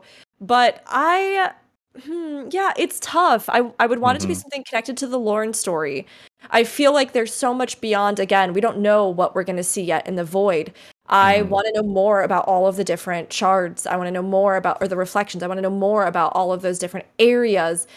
So for me, a lot of that would be something I'd be really interested in. Maybe even a journey. The elementals are something I bring up a lot because I think they're really interesting, and we might get something with them in this 24-man because they were supposedly made by Nofika. But if they don't do that, I mean, give me some weird, wacky spirit world kind of thing, and the elementals are like we're in their plane of existence in a sense. Or I think that could also be a really interesting time. Yeah, talking about the Void too. Here's another topic. Do you think that they would go back? Because right now we have World of Darkness, right? That was our first kind of taste of the Void, right? And as far as we knew, that was it. It was just a couple random floating platforms and this really big green woman. But since then, we've seen more of what we presume is the Void. and it's a little brighter. Do you think that they will explain something in terms of like where the world of darkness takes place within the void, or do you think that they might go back and like change the skybox to make it match what they're doing? Like it's just because they seem like very different places, but we also had like the empty on the first. I think that they will show off the different domains, mostly because we had I'm just going to call them the Four Fiends. They might not actually be. They are. Let's be honest. They are. But they weren't physically in that place. So they were doing the Star Wars, hologram type thing. So I think that they are in their areas, and the World of Darkness was just the Cloud of Darkness's area. Like her purview. Like if they were Light Wardens, it would be where she was from. You know what I mean? Mm-hmm. I would guess. So it's probably going to be a broken down husk of a planet, which would be great. Like that'd be cool. Call it the World of Ruin. Do it, please. Ooh. Put some 6 in there too. I love it. I like that. I want that. But I see in chat the idea of fighting the Convocation of 14. That had crossed my mind too, and I was like, I don't know if they'd ever do it because we have seen so much of the Ascians, at least as we've known them, but it would be very different to fight them. You know what that feels like? You know what that feels like to me? That feels like an ultimate. Ooh. Oh, that would be really cool, honestly. Maybe not all of them, but like a bunch of the Ascians that we've. Yeah, I mean, maybe they could throw the other ones in there too. But yeah. I have really enjoyed so far Asphodelos, and I think that obviously there's a larger story they're telling with it. But I won't lie, I was kind of surprised they didn't do something more like the Convocation. I was a little bit surprised that they didn't do something that felt more directly involved. Like, I thought we might actually set foot in Amarat as it was and see how it was maybe different from, even what Emmett had shown us, or that we would actually get to be part of some of the really, main feature action and or locations of the Ancients. So it was kind of funny to be like, well, here's this like weird little dungeon that we have, and we're going to have the story. And I think at this, go ahead. Oh, but I was just going to say it makes sense because they probably didn't want anything too drastically impactful as far as the time continuum, entanglement, shenanigans. And we're still getting to see some characters that I think do have the possibility of huge importance, even though it hasn't been totally confirmed yet. So all of that is great, and I am not complaining. But I am curious, like, what were all of the Convocation like when they were themselves? What even were their true forms like? How did they behave? How did they interact? And I don't know if we'll ever get that full commitment, but it would be great to see. Yeah. And I think, another element I was going to say is, I think resources, right? Are they going to really go and make another Amarat instance or assets or whatever, right? Because we have what's in the Tempest right now, we have what's in the dungeon, and a lot of the stuff that we've seen in Endwalker is just those same areas getting reused. So I don't think we would get another little area. We could though. They have done stuff with like there's Gongos, there's I always forget the one from the Weapon Quest. Turncliffe. Yeah. But I think any resources they would save for other content, because we've seen so much of the Ancients and Amarat already. Don't get me wrong, I'd love to see more Amarat. Yeah. Give me the Amarat housing ward. Like, where's that at? But maybe take a break for an expansion and then come back. That'd be fine. I think people would feel a little bit better about it by then. There you go. Oh, I have an unconventional one. I just thought of one. Okay. So we've had like the Zodiac Braves and stuff like that, but we've also had various relic weapons or weapons in the game that make reference to the heroes of legend. We've had, even things like when we were looking at Sharlayan, the original 12 Archons, and their leader who founded Sharlayan. We've had all these like iconic historical figures. What made me think of it was specifically like the White Mage staff and the Pajali that supposedly carried the White Mage staff from ARR. And I think it could be a really unconventional and interesting one if you had to fight all of the past heroes of the source. And they had their own realizations or, I don't know, primal forms or whatever, but that they maybe came to judge your worth as like the protector or hero of the realm. And there could be more with the actual in-depth, them talking about the time periods that they lived or something there that, or, the future of the game that could be a little bit more in-depth than just like, we wanted to fight you to make sure you were worthy of this. So thinking about that a little bit, I got one, and it's again, right? It's like time travel fuckery, right? Yeah, whatever. War of the Magi. Yeah. I think someone said that, and I was like, yeah, that'd be really cool. Yep. Yeah. I would love to see that. I would love to see that. Just because they're such fascinating and pivotal periods of time. And of course, it doesn't mean that you always have to go back in time to explore things. Yeah. But I think one of the biggest things for me is that, and maybe this could be something to even consider if I were designing something, I get a little tired after a while of just being in ruins of places that were cool.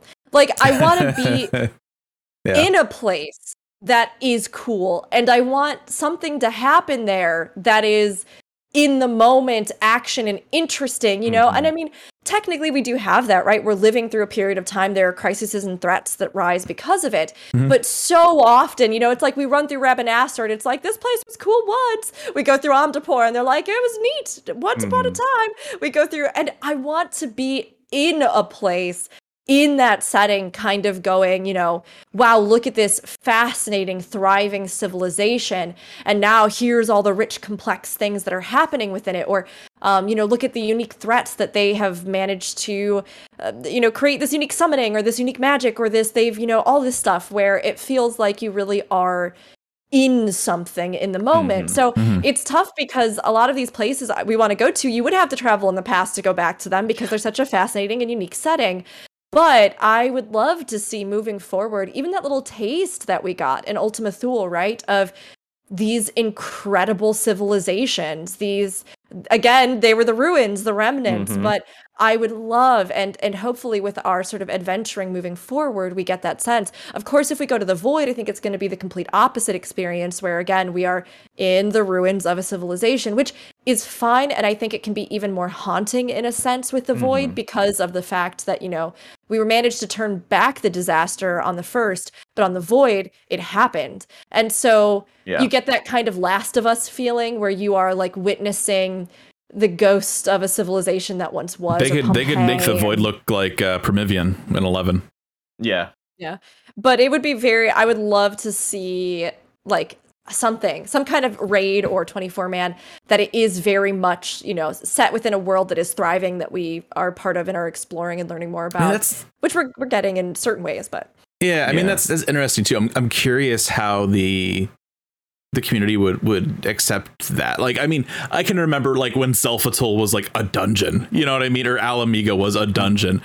And, the idea of like, yeah, remember that one star that we like saw a little snippet of? Yeah, well, now it's just going to be like a raid. It's still not like a full area. It's just a couple little battles, but it's one of those things where at the same time, do you just then not explore it at all? You know what I mean? So, well, I mean, I think they could have a map, right? Yeah, this is one thing that I think 14 has really slept on a little bit in that, I mean, granted, not many MMOs have done this, but, Guild Wars is a big one that came to mind because in the original Guild Wars, we had Kainang City. And now in Guild Wars 2, we have New Kainang. And it is an entire zone map that is a city, right? And it's kind of funny because I do think that New Kainang and Guild Wars 2, I think they can buff it out and add more things in it. But, right, it has its own dynamic events. It has all these quests. It has these different things you can discover in it. It has all these shops and things that you can go into. And it reminds me as well of, like, exploring Rabanastre in 12. That's where you start. That's the starting city, where you actually are like going through, and then there are layers that are like dungeons within that, right? Where you go down into the sewers, and there's almost kind of like a dungeony thing that you do down there as you fight the creatures in the sewers or the gangs and the different factions in the city. And I would love to see maybe a raid like that, but in tandem with a zone that had quests and information and lore and was a thriving civilization. Yeah, I think that as we were talking about this, just thinking about reflections and how to have that being there at the thriving part of a civilization, the Void kind of crossovers with every single shard. It seems that way. They just poke in and try and do bad things. It'd be cool to use the timey-wimey nature of reflections to go to the Void, learn about a cool civilization that is destroyed or whatever. And then by the time we actually go to that shard, we find out that we're there during that time, that storied time that we learn about. They would have to prime the pump with this one. They'd have to be like, oh yeah, it was great, and it's dead. The World of Ruin, basically.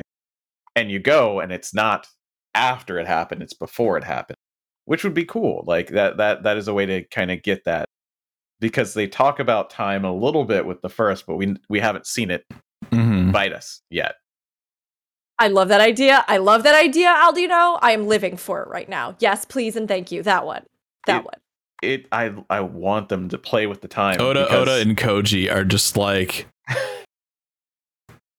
you want us to what? Yeah, it would be insane. It'd be a lot of work, but that'd be very cool. It would take an expansion to set up at the very least, though. All right, do we feel ready to move on to? I think we're good. Let's do it. All right, so this was actually adapted from a comment in the chat that sparked a bit of conversation, and I thought it'd be fun to ask. So, if you could have a sparring match with any of the Scions, who would it be?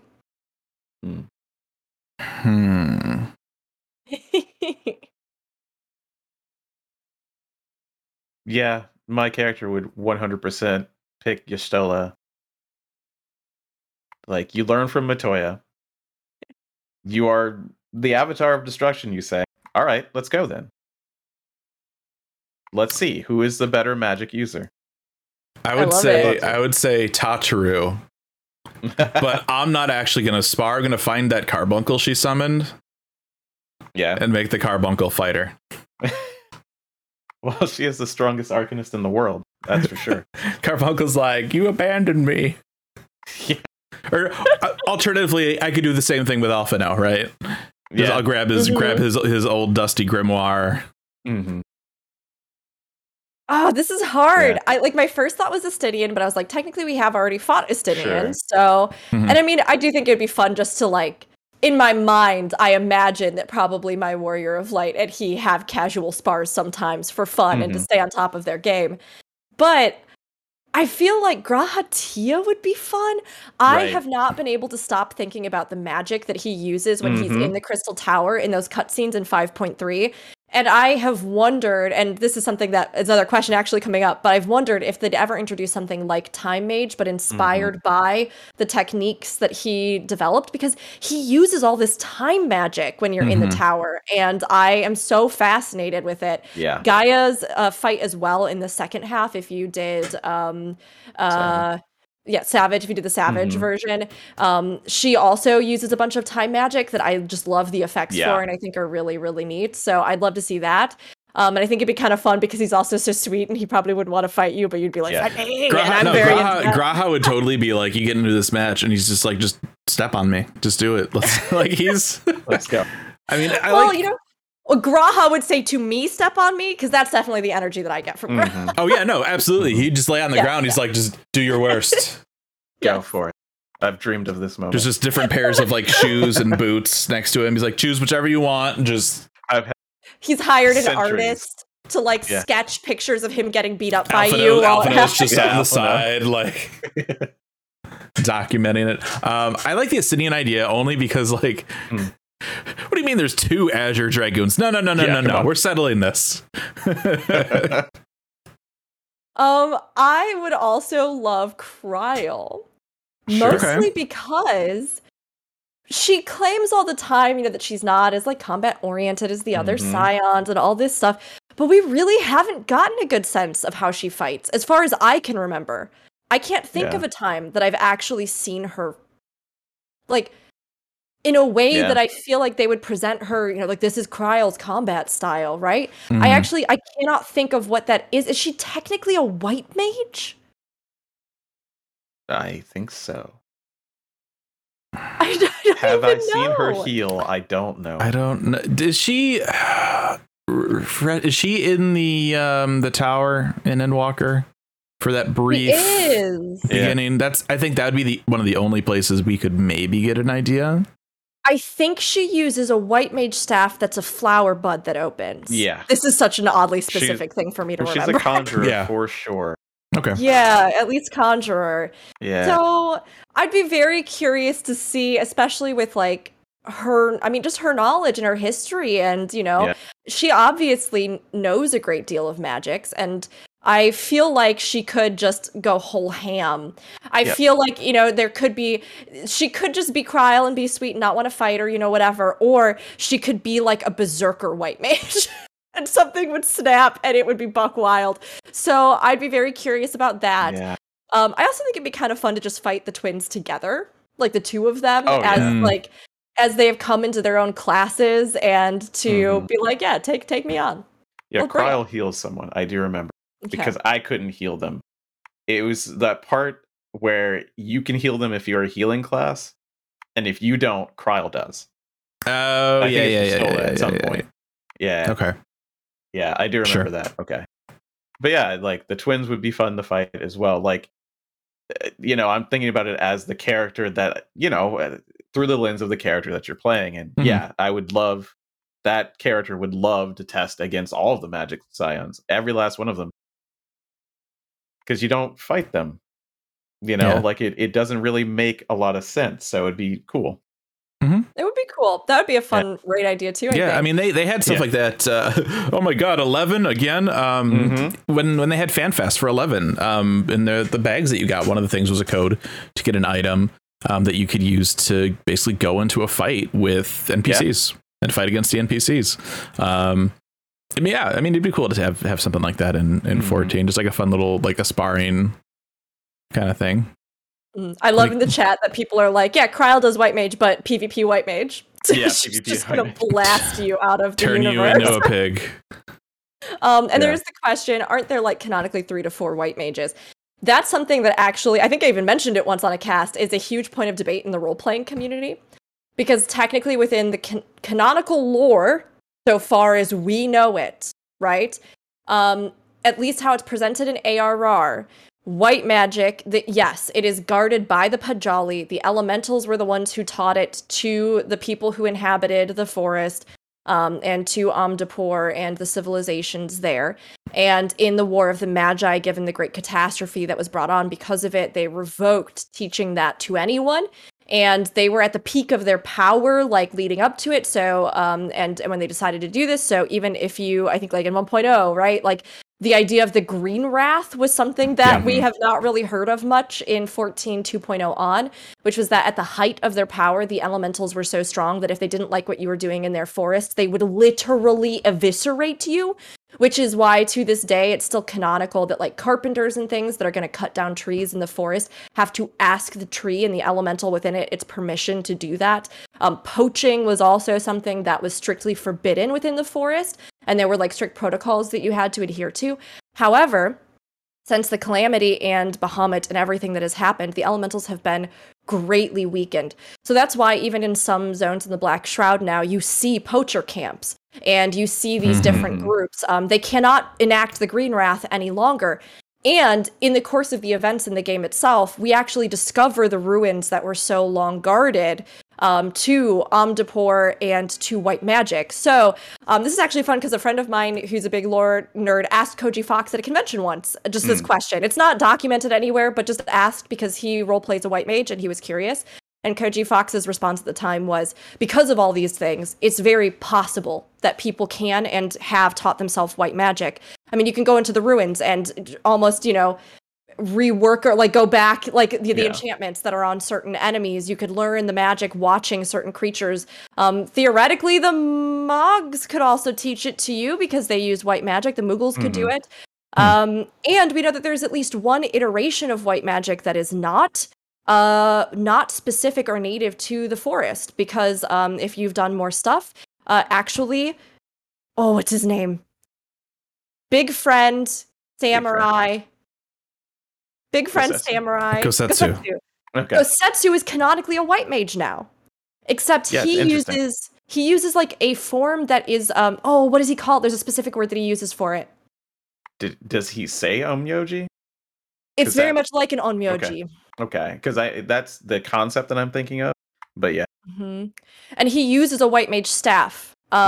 So geomancy is something that's mentioned in the chat, but I believe what I'd have to go back and check. I believe what he says is not strictly geomancy. Maybe it is. I'm not sure, but I mean, that would fit with the area. Yeah, it would fit, but we also know that geomancy supposedly draws more specifically along with astrologian and astrology, right? They're supposed to be similar because the astrologian quests reveal that. So yeah, he said Shugendo or Shugenja. Being a Shugenja, the training is called Shugendo. Oh, okay. So it is something unique. Okay. Yeah. Interesting. And he talks about spirits. Yeah. See, I was gonna say there might be some geomantic traditions in it, but I don't believe it's geomancer, and he definitely uses a white mage weapon. Yeah. It's definitely one of the staffs. To me, it seems like samurai from Tactics, in which they use the spirits of a blade or the spirit of a thing to then do things, which we don't have.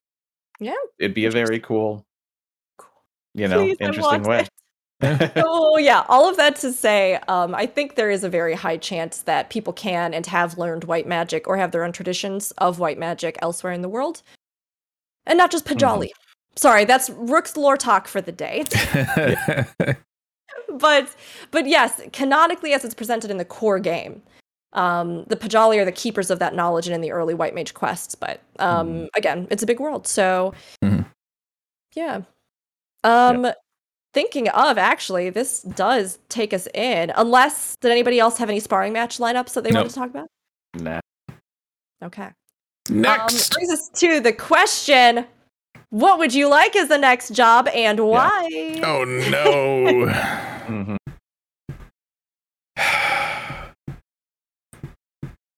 That's a hard one. Silence. Yeah. I have to say that I want a caster, because I do. I don't care about numbers or counts, and it kind of makes sense right now. It's time for a new caster. Yeah. Yeah, even if we got a caster last time, I would say give me another caster. I'm just going to tell you that. But for me, I want something that either fills another selfish slot or something that can raise and then move something else. You know what that something else would be. To be a more selfish caster. So if it's a selfish caster, I'd love to see something like an illusionist from Tactics. I don't know how you do it though. Because the way that it worked in Tactics was basically they would use an ability, it would take a long time, and everyone on the battlefield would see it. Every enemy would get hit, every ally would be healed. So very AoE specific, which they could do. I don't know.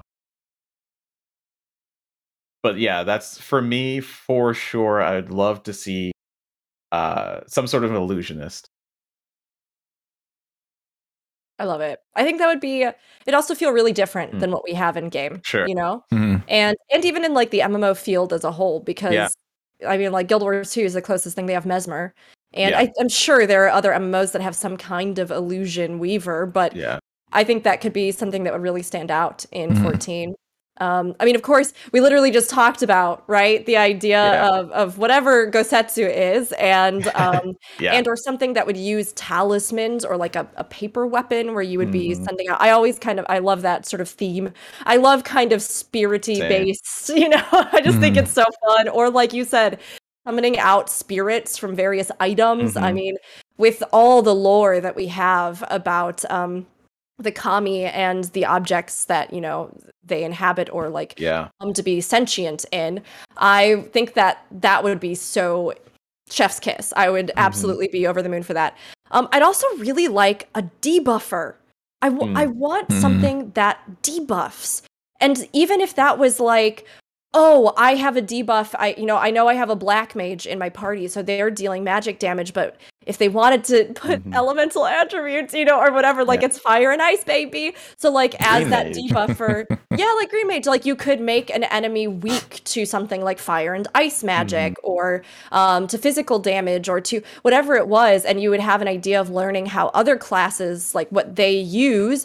And then you could debuff enemies to kind of essentially equate to what would be a damage up, you know, like a damage buff like we get, but you would be debuffing or maybe in key moments you could combo certain things. I think that'd be really cool, and like have teammates do something that would be extra damage, or I don't know. I'd love to see something like that. Time Mage, Rune Knight are also ones that I've been curious about, but a class that uses bells, because we see even in Geomancy, right, that they have all the spirits in those different areas that wield the bells.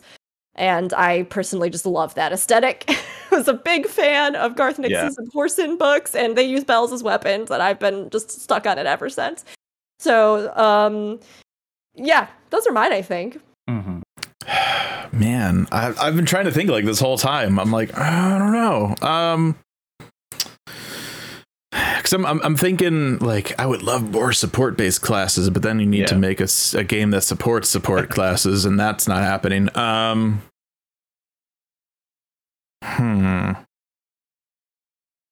Juggler? Now that would share with Ninja, which is a thing that we kind of need. Yes. Okay, sell me on it. Sell me on it. You juggle things, and then maybe you throw things at people. I don't know. I didn't give it much thought. I just thought it'd be funny. Zen's not here to say it, but I have to dovetail off that Corsair. I'll just put that out there for Zen. Corsair. Remember when we didn't get Musketeer? I remember when we didn't get Musketeer. I was so sad. All I want is like the Ranger class. It has like its own guild and everything. Yeah, either just a Ranger or a marksman, someone who just shoot. Not someone who has a robot too. I mean, that's fun. But someone who shoot. That's what I want. It would be nice to, I mean, it's so weird the way that this game has been set up versus like other Final Fantasies, but like a more selfish, I don't know, Ranger, but like Machinist is kind of that, but like they wouldn't have another bow user. Yeah. So I guess F it, Juggler. Yeah. I don't know. Blitzball player. There we go. There you are. Oh, I mean, hey, it is actually a class that at least one character plays in the Final Fantasy franchise. So, yeah, I think they could. I mean, I think they could do. Yeah. I'm thinking through. I mean, and you know, just to get into it, we don't have to just think about the jobs that are probably going to come. We think that there's not going to be a tank, and we think that there's not going to be a healer. But do you have any ideas for a tank or a healer? Anyway? Well, I mean Gosetsu makes me think that that'd be a very cool healer. You know what I mean? Sure. I mean, the idea of like a Rune Knight comes to mind, but I think, you know, like 11 had a Rune Knight in its last expansion. But I think that maybe collides just a little bit with Dark Knight. Yeah. It's a little bit of everything, right? It's like Red Mage, Dark Knight, almost Paladin. I mean, in 11, the idea of it is essentially like a magic tank, and a tank that does well against magic. I mean, Beastmaster. We kept getting hints about Beastmaster. You know, and I saw somebody in the, I think Runard is Alive, shouted out the idea of Puppet Master as well. Oh, sure, yeah. I'm not saying they wouldn't be cool, but I'm not sure how they would do them, because it's kind of a pet class thing. They don't like them anymore, and they've been really like it's always been weird on Summoner or Scholar dealing with the pet thing.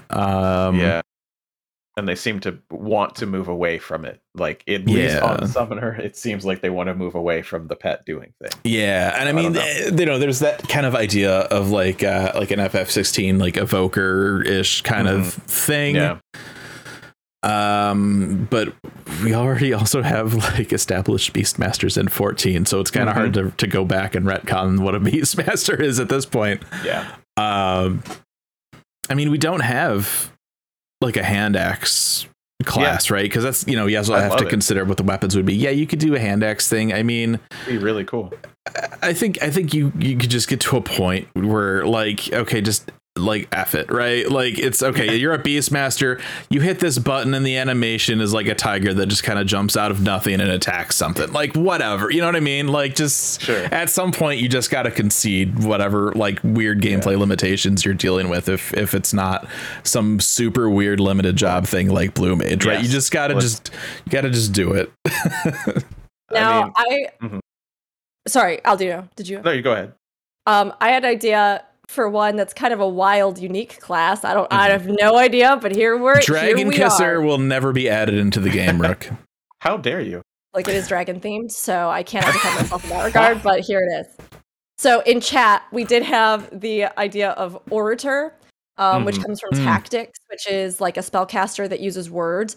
Kind of like a bard in certain ways, where you like talk to people and praise them, and you can like enhance their abilities, or you can intimidate, or do those kind of more charisma or intimidation based abilities, which I think is really cool. And they could do something that would be maybe like, I don't even know, we have sirens in the game, right? Yeah. So if you had something like sung magic, and maybe you had some kind of horn, like a war horn or like a battle horn kind of thing, where it like enhanced the sound of your voice and floated, right? Because they can make these look like anything they want, and we have things like the astroglobe and the other weapons, the sage wings, that are not at all based off of real weaponry. the Kate Sith megaphones.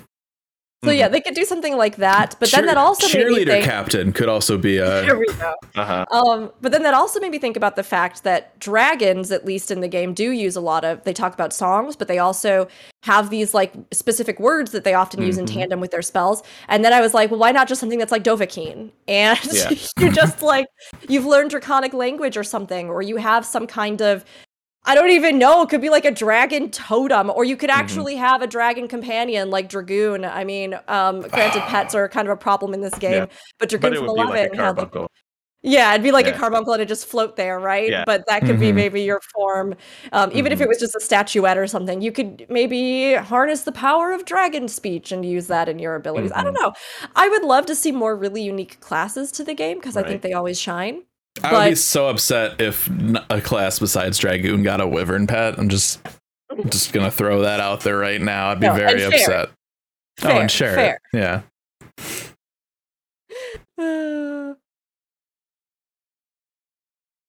Yeah. I can't think of much more, like I would love a Corsair to share with Ninja or something like that. That'd be cool. It's hard for me, because like I'm trying to, right before I come up with the idea, I'm trying to think of like, what is there a need for? Right. I also feel like Corsair at the very least would maybe ease a little bit of the weirdness of what is like the core class? Is the core class thief? And then it becomes ninja? Rogue. Yeah, Rogue. And there's always been this discussion about the fact that the Rogue Guild is in Limsa, and then you become a ninja, which is very weird. Whereas if there were almost two branches off of that, where you Corsair would be so appropriate for Limsa. Like Ninja was made in the time where I think they still thought that they were going to branch off of classes, because it was 2.4, something like that, 2.3. Yeah, it was early. So. And then they're like, and we'll have machinists, it'll be cool. Oh, and so you can be a musketeer first? No. No musketeer, but it's an already established guild. No. They learned their lesson. Yep. Oh, let's see. What else? Be interesting. Anybody else in chat have any other questions? Any other thoughts? Any of us? Is there anything that's been on our mind recently as we've been thinking about the game, or talking in our communities, or talking to people in the community?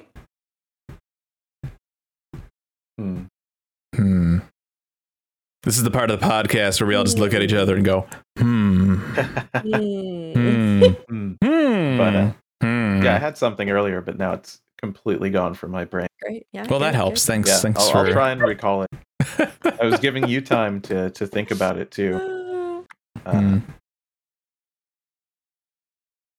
No, I think it was just my galaxy brain idea of priming the pump to go to someplace, right? To go to a shard.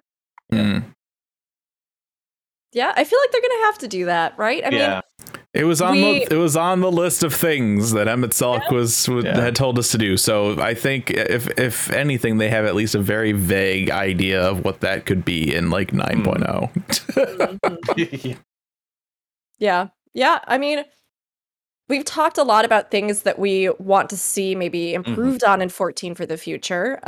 We've talked about I mean, a bit of our feelings regarding, like, where we're at currently in Endwalker and our feelings on that. And I know earlier I teased before the episode even started, I was like, oh, we should do like how are you feeling about your class in Endwalker? And then I looked pointedly at Aldian. So I think we're gonna have to save an entire podcast. we don't have that kind of time. Yeah, you don't want to know. Yeah. Oh, here's one. What and where is the next exploration zone / deep dungeon? Exploration zone, I'm guessing, meaning something like the Bozja and Eureka. Yeah. So before I was thinking it might be the ruins beneath the bounty. Yeah. Probably not anymore. Yeah.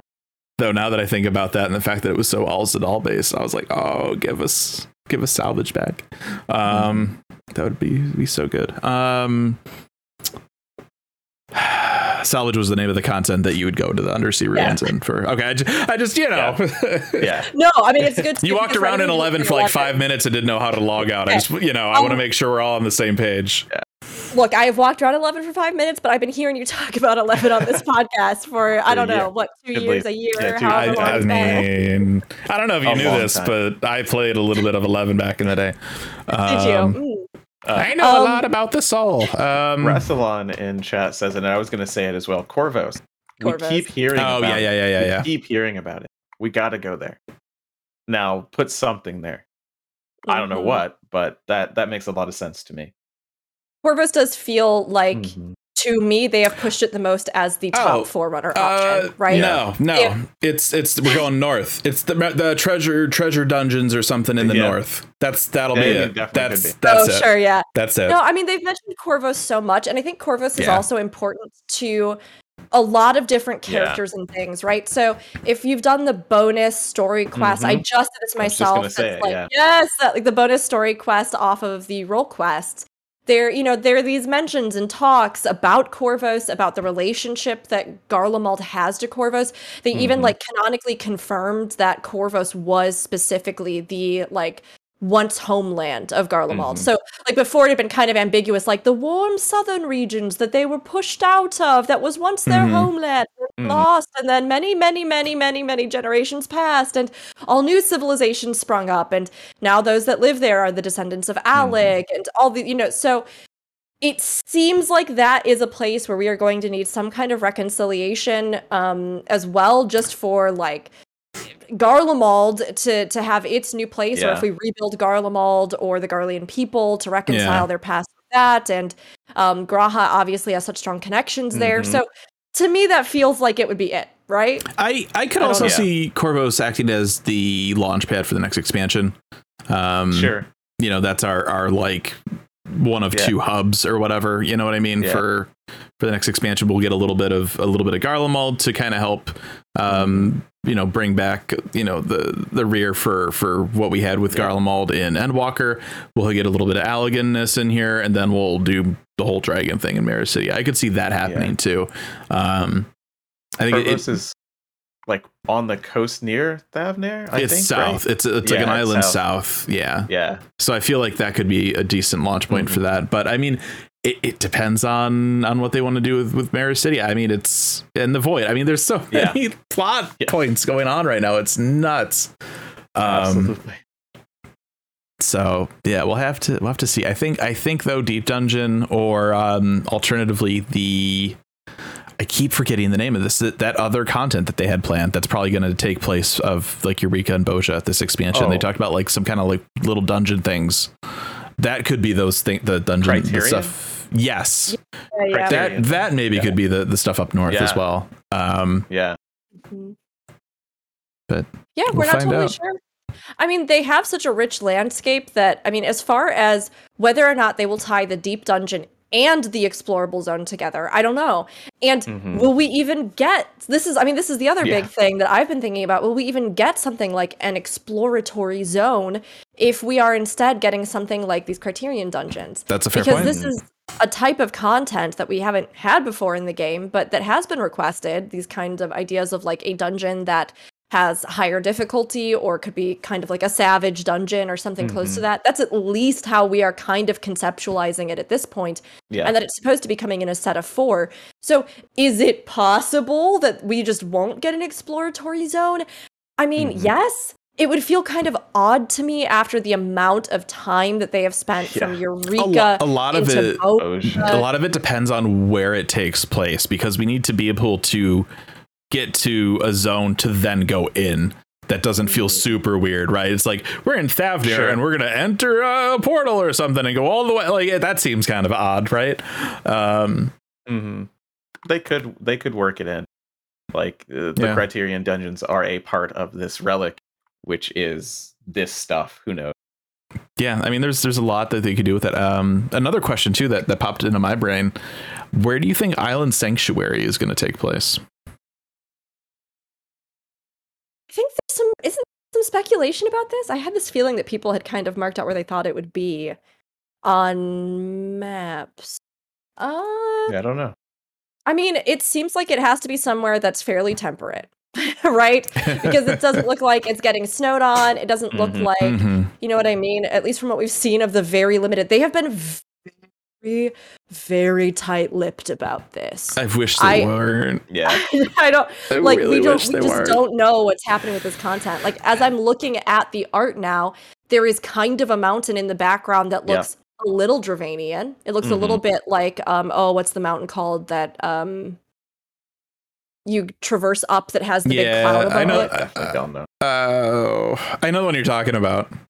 Yeah. I mean, it could also. First rule of podcast: you know, it's that mountain. It's the mountain. You all know the one. It's the mountain. It's fine. I mean, it could be like that they were trying to evoke a volcanic island chain setting. I don't know. That could put it, in the island chain in Hingashi. Like who knows? I really hope we get information on that soon. I mean, I remember we talked about when there was misinformation going around about how it was going to have housing, and it's like, no, Square Enix never came out and like said, by the way, this is what nope, they just let it go.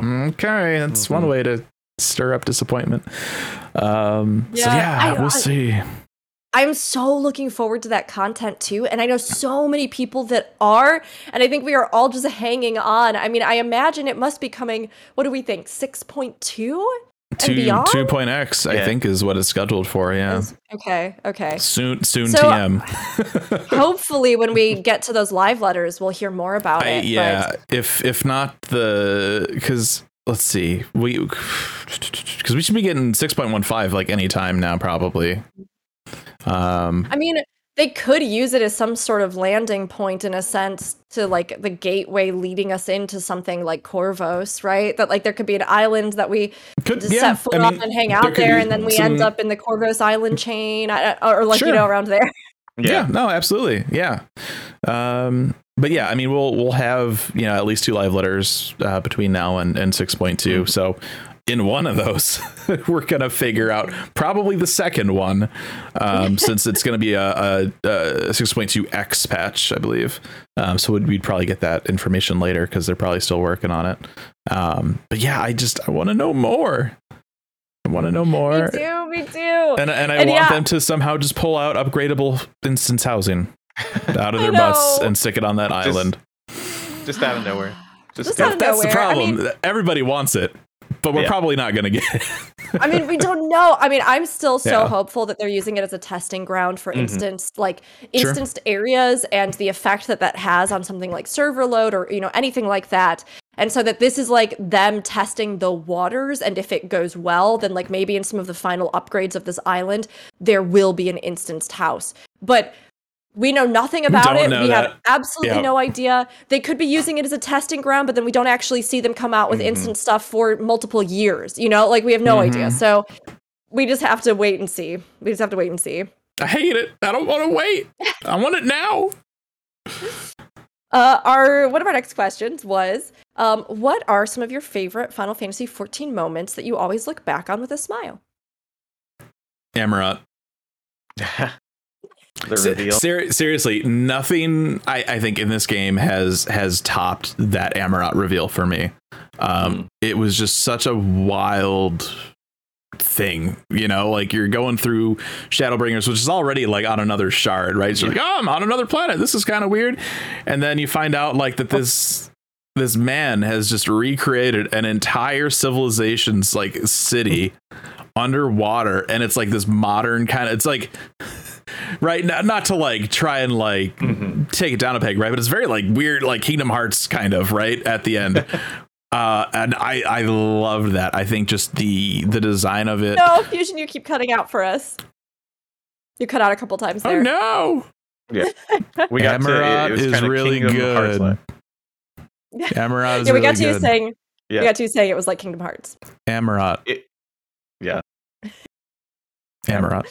Emerald is your big one. Yeah, Your big I moment. love the design. I love the just, you know, I'm like a big fan of like blue, right? So just this kind of underwater, like, I don't know, the setting was really cool. I thought it was really cool. It was not expected. Like nobody predicted that one, right? Where like Heavensward, it's like, oh look, it's like the floating continent. That's cool. Oh hey, look, there it is. It's the floating continent with a different name. Whereas we're like, oh, I wonder what the final zone will be. And you know, Stormblood, we get like, oh, here's the Lox Alamegos dungeon. Oh. Shadowbringers, you're underwater in a giant air bubble, and there's this like magical created city. Sweet. Like sign me the F up. Like I loved it. I love it. The music, the atmosphere, yes, just that I think is gonna be is always gonna be one of my things. Yeah. Elpis is a big one for me from recent memory. And like everything in Elpis, thinking about Vinot's walk makes me smile, but also makes me die inside simultaneously. But I mean, Elpis was such an incredible gift to me personally. I was so excited about it. They made it just for you. Yeah. I know. It was just custom made. No, I know so many of us enjoyed it, but that was like something I didn't think they would ever do, and then they just did, and I was blown away. So I absolutely loved that. But there are so many small moments. You know, like today I was running the one that has the siren boss at the end. Far Serious. Yep. And I was taking a friend through it. And this is the first time that they've played, and myself and another friend that were running with them were like, hey, crank your music up because the music in this one is a banger. And it like threw me back, you know, I don't even know, 7 years ago when I started playing the game, and remembering hearing that music for the first time in game. You know, you're doing so many of these other dungeons, and they're like, okay, like there's cool stuff in them, and I was excited to see everyone. And you know, the wild part about that wasn't always the track. So it's gorgeous. All the 2.0 dungeons, they had like a little intro melody, and then they went to like a default dungeon music. But during one of the earlier 14-hour broadcasts, one of like they always give like challenges, right, to different devs. Soken's challenge for that stream was like make a new full BGM for Pharaoh Sirius. And that's how we had those parts in that intro, but eventually, like originally did kind of fade off and then go into the generic dungeon music. But then he went in and redid the whole thing. I love it. I loved that music. And like, I remember turning to Bebop when we were first playing through it and being like, oh my gosh, this is so beautiful. And just feeling so, you know, enraptured by it. It's a cool track. But there's so many things. I remember, I've talked about it before on the podcast, but the first Extreme Primal I ever took down, which was Titan, I remember so fondly. Even the last day, like the last minutes before servers went down for Endwalker, a whole bunch of us got together in the Crystarium, and we ran up to that spot where there's kind of this, it's like a big open platform, and then like behind you can see all of the Crystarium. And we went up there, and we literally watched the sun set and then rise again, and then the servers went down, and like it was just like huge chills. I was like, I just could not believe it. Felt like this perfect moment to be there with everybody and so many people that I've met over the course of the game. That was just gorgeous. I smile because there were two instances. One time when I came back on stream to the Free Company house and everybody was dressed up as chocobos outside. It was just like yellow ocean. And then another time because we have this person, I think I've talked about them on the podcast before, on Zalera, who dresses up as an Amazu and asks people to bathe with them. Everybody's got a thing. I remember the chocobo thing. I think I was there when that happened, and I think I clipped it because I also donated and spammed your butt emote. when that happened. It's there. Go look at her clips. It's in there. It was so good. But there's this person on Solera. I won't say their name because I don't want anybody to bother them. But they dressed up as a Namazu, and they used to all the time message people, "Will you come bathe with me? I am just a cute Namazu. Nothing weird. I just want to bathe together." And to this day, I still laugh. I feel so happy because it's just like the weirdest thing ever, and I love it so much. And it's like something that just happens in MMOs. Yeah, and one true day, power of MMOs. it is like one day when I came back to the Free Company House while I was also live on stream, a huge amount of the fam, we had a hot tub up in the upstairs room, and they were all like, come back, we have something to show you, and they were all wearing Namazu outfits in the hot tub. It's stuff like that. One of my mods dresses up as a mini-me version of my character every year for All Saints, and it always makes me laugh.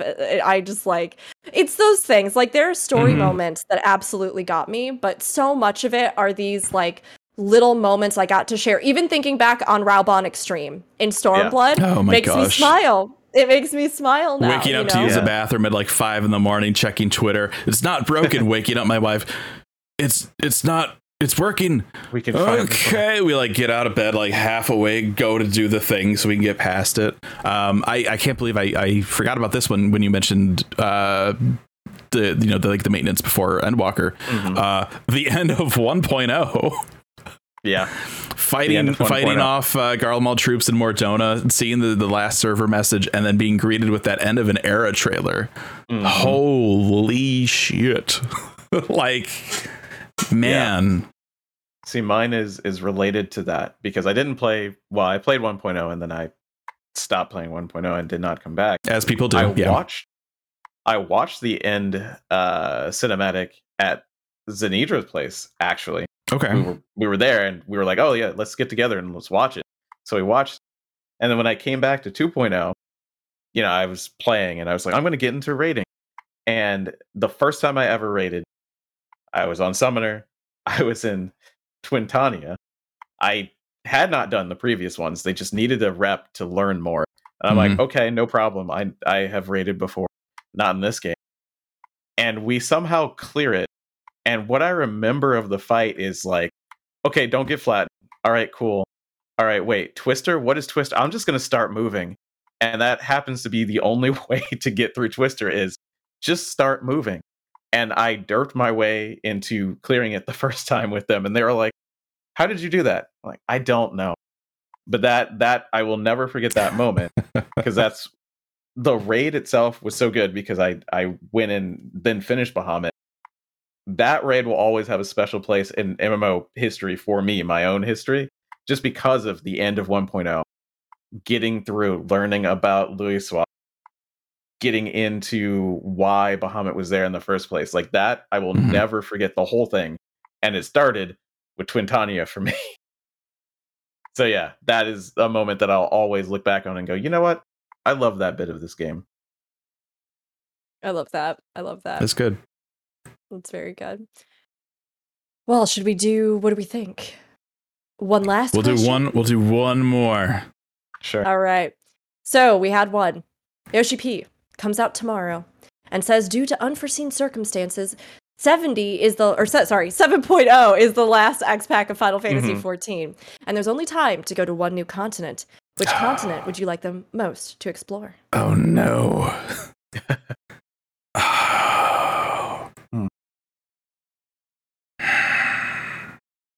All right. I mean, there's two options, really. Yeah.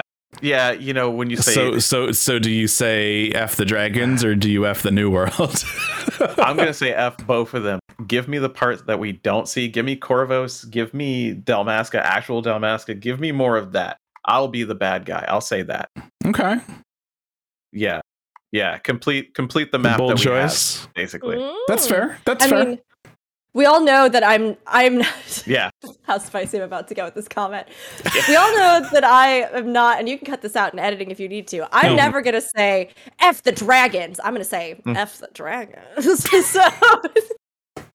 So Mare Cydia, hands down, because where else can I do that? But also, I actually, this is a very weird specific one. I really want to go to Hingashi proper. Like, Sure. we only have Kugane. And I really, really, really would like to have something set there with the Bakufu and everything else, like the political complexities, and see some like real good, I don't know, like ancient Japan, because there's so many different eras that you can pick from, right? But like ancient Japanese courtly kind of stuff. Like I would eat it up, and I would love to get to go actually into Hingashi and learn more about what's happening there, because they, other than Kugane, no one has been in there. It's been closed off, so. Now it comes to me.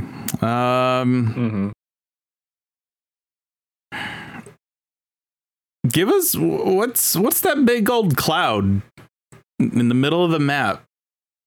Oh, yes, that one. Like, why is that still there? I don't know.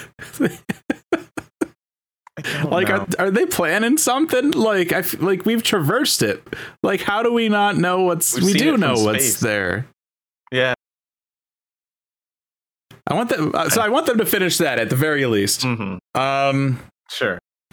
But we've been on that continent, right? Yeah. So then what new continent? I mean, really the options are we go south to Mericidia, or we go west to the New World.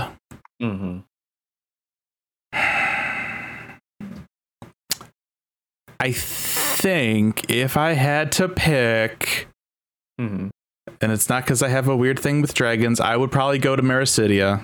Okay. I mean, yeah. Because... And it's not, and let me be extremely clear, because I, unlike Rook, do not have a thing for dragons. But I would pick Mericidia. Yeah, that's what... I thought you were going to say, let me be clear, I do have a thing for dragons. I thought you were setting up, I have Giselle syndrome. If that hasn't been clear to anybody on this podcast, right. I don't know what you've been listening to. I don't know. Yeah, I think I would do Mericidia. I think that More Story has referenced it, and there's more story that could deal with Mericidia versus the New World. We've had nods to the New World, of course. But I think if it were the end, right, if this was the last thing that they were going to do for 14, I would want them to take us to an area that we have more stuff pointed towards. Yeah. There's also a curveball, like a continent we haven't even heard of that exists. Sure. I'd be down for that. I'd be very interested in that too. But yeah, I'm pretty good about those.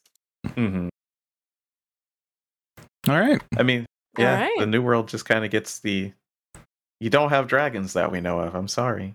I have to also just be honest, like the thing that is the most interesting to me about the New World is that they talked about, what is it, that canyon that's supposedly full of the blue crystal stuff. Yeah. And that to me has been an image that has just remained in my mind. I think that'd be really cool to see. Absolutely. Yes. But I also, and I'm just going to be completely real, I have great trepidation in how they will realize the New World. Yes. Sure. Because we have seen them include pieces of gear that look very much Native American inspired. And like, at least in the history of most Japanese media that I've ever seen, they have not done a great job of representing the native peoples of Americas. A little thorny. So I'm a little bit worried. And that always kind of pops up anytime I think about New World, because I really do not want them to make it cheesy, gimmicky, dumb. And they did such a great job. They did such a great job with Thavnair. They did such a great job. Like, I really think they could do they could do something really beautiful, and that could be like really fantastic. And could be really great and really well done. But there's just always that little bit of like, like, please don't mess up. Please don't mess up. Like, no, the dev team's perfect. They'll never Hrothgar Vera heads. I'm a little worried about the New World, guys. I mean, it's one of those things. I think that I mean, with the what they did with Fafnir, I think, right, that makes me a little more hopeful than not about that. You know, what the stories could be in the new world. Obviously, we'll have a couple nods to Blue Mage. We'll have that canyon. But it's hard to say, you know, what else that they would do. 11's Seekers of Adeline expansion went to like kind of like this big Western continent, and it was all about exploration and settlements and stuff like that. So I don't know that they would necessarily like repeat that. But yeah, I think Mericidia, I think is the way to go, and I think that's probably the way we are gonna go. Yeah. So get your chapstick ready, Rook, because you're gonna meet all those dragons. I'm ready.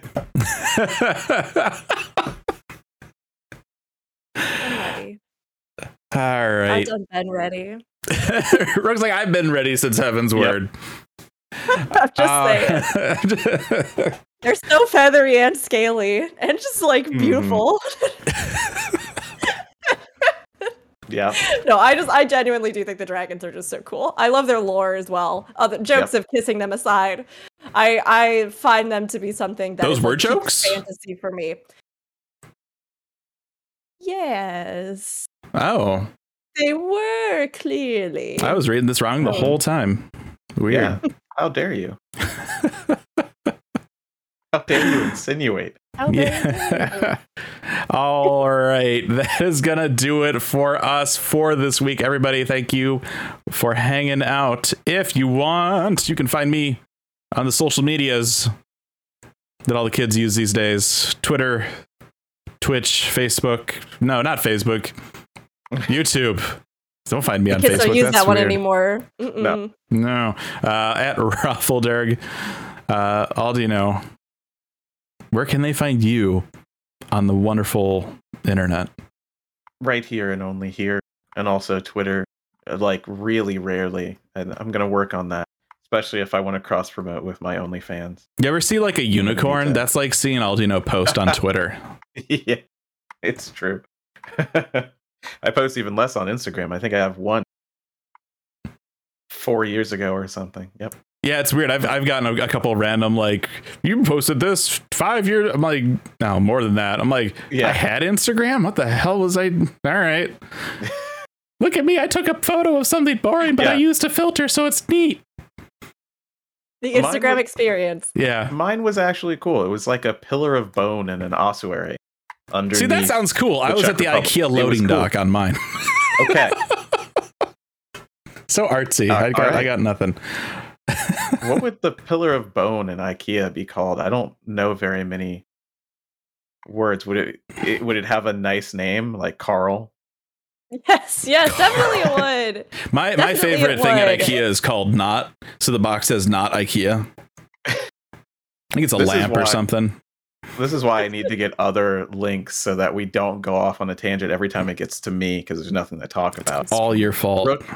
Aldino, there's so much to find talk. you. Oh, where can you find me? You can find me on Only Dragons. I think it's all of my content right on over there. But if you don't want to find me there, and or you can't find the website, you can also find me on Twitch at Rookery, Rookuri. You can find me on YouTube at Rookery, Rookuri. You can find me on Twitter, same thing, but it has an underscore after it. I do have an Instagram, which you can find at just plain Rookery, but I don't update it that much either, so it's there, and sometimes I remember to put stuff on it, but I would not otherwise recommend that you seek it out. I mean, you can. I mean, sorry, I guess as a content creator, I should always say you should seek it out, but don't expect much. Great, but everywhere else, expect plenty. I nailed it today. Yeah. I got sidetracked. I didn't hear any of that. Fault. I was actually looking to see if onlydragons.com was a thing, and it is. I really did a great job on that outro today. So anyway, thank you all so much for your questions as well. It was really fun to just get to chat with you and get to talk about some of the topics that you've been thinking about. Yeah, we really do appreciate. I know.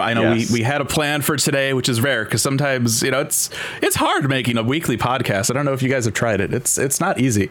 So to kind of have to scramble last second because of an unfortunate shift and stuff, we really do appreciate you guys hanging out and helping us kind of just shoot the shit, as it were, kind of feeding us some stuff. It's I've always been hesitant in the past to like, we'll do things that rely on people watching us and like community input, because you never know, like you hit that go live button. Obviously, like we've been really nice, we got like 60 people right now, but that hasn't always been the case, right? Starting off and stuff. So to be able to have people around and talking and to be able to kind of feed off of that is awesome. So thank you so much. It's because of you guys tuned in right now that we were able to do something today. If you want to reach us at the show, you can email us, aetheryteradio@gamerscape.com. You can tweet at us at aetheryteradio. You can also find us on Twitter, Twitch, YouTube, Facebook, and Discord as Gamerscape, discord.gg/Gamerscape. We have an Aetheryte Radio channel in there. We have a Final Fantasy XIV channel. We have a general social channel. We have an MCU channel. Come hang out if that's the thing that you're into. And that is going to do it for us for this week. Thank you, everybody, for tuning in, and we will see you next time. Goodbye. Goodbye, everybody.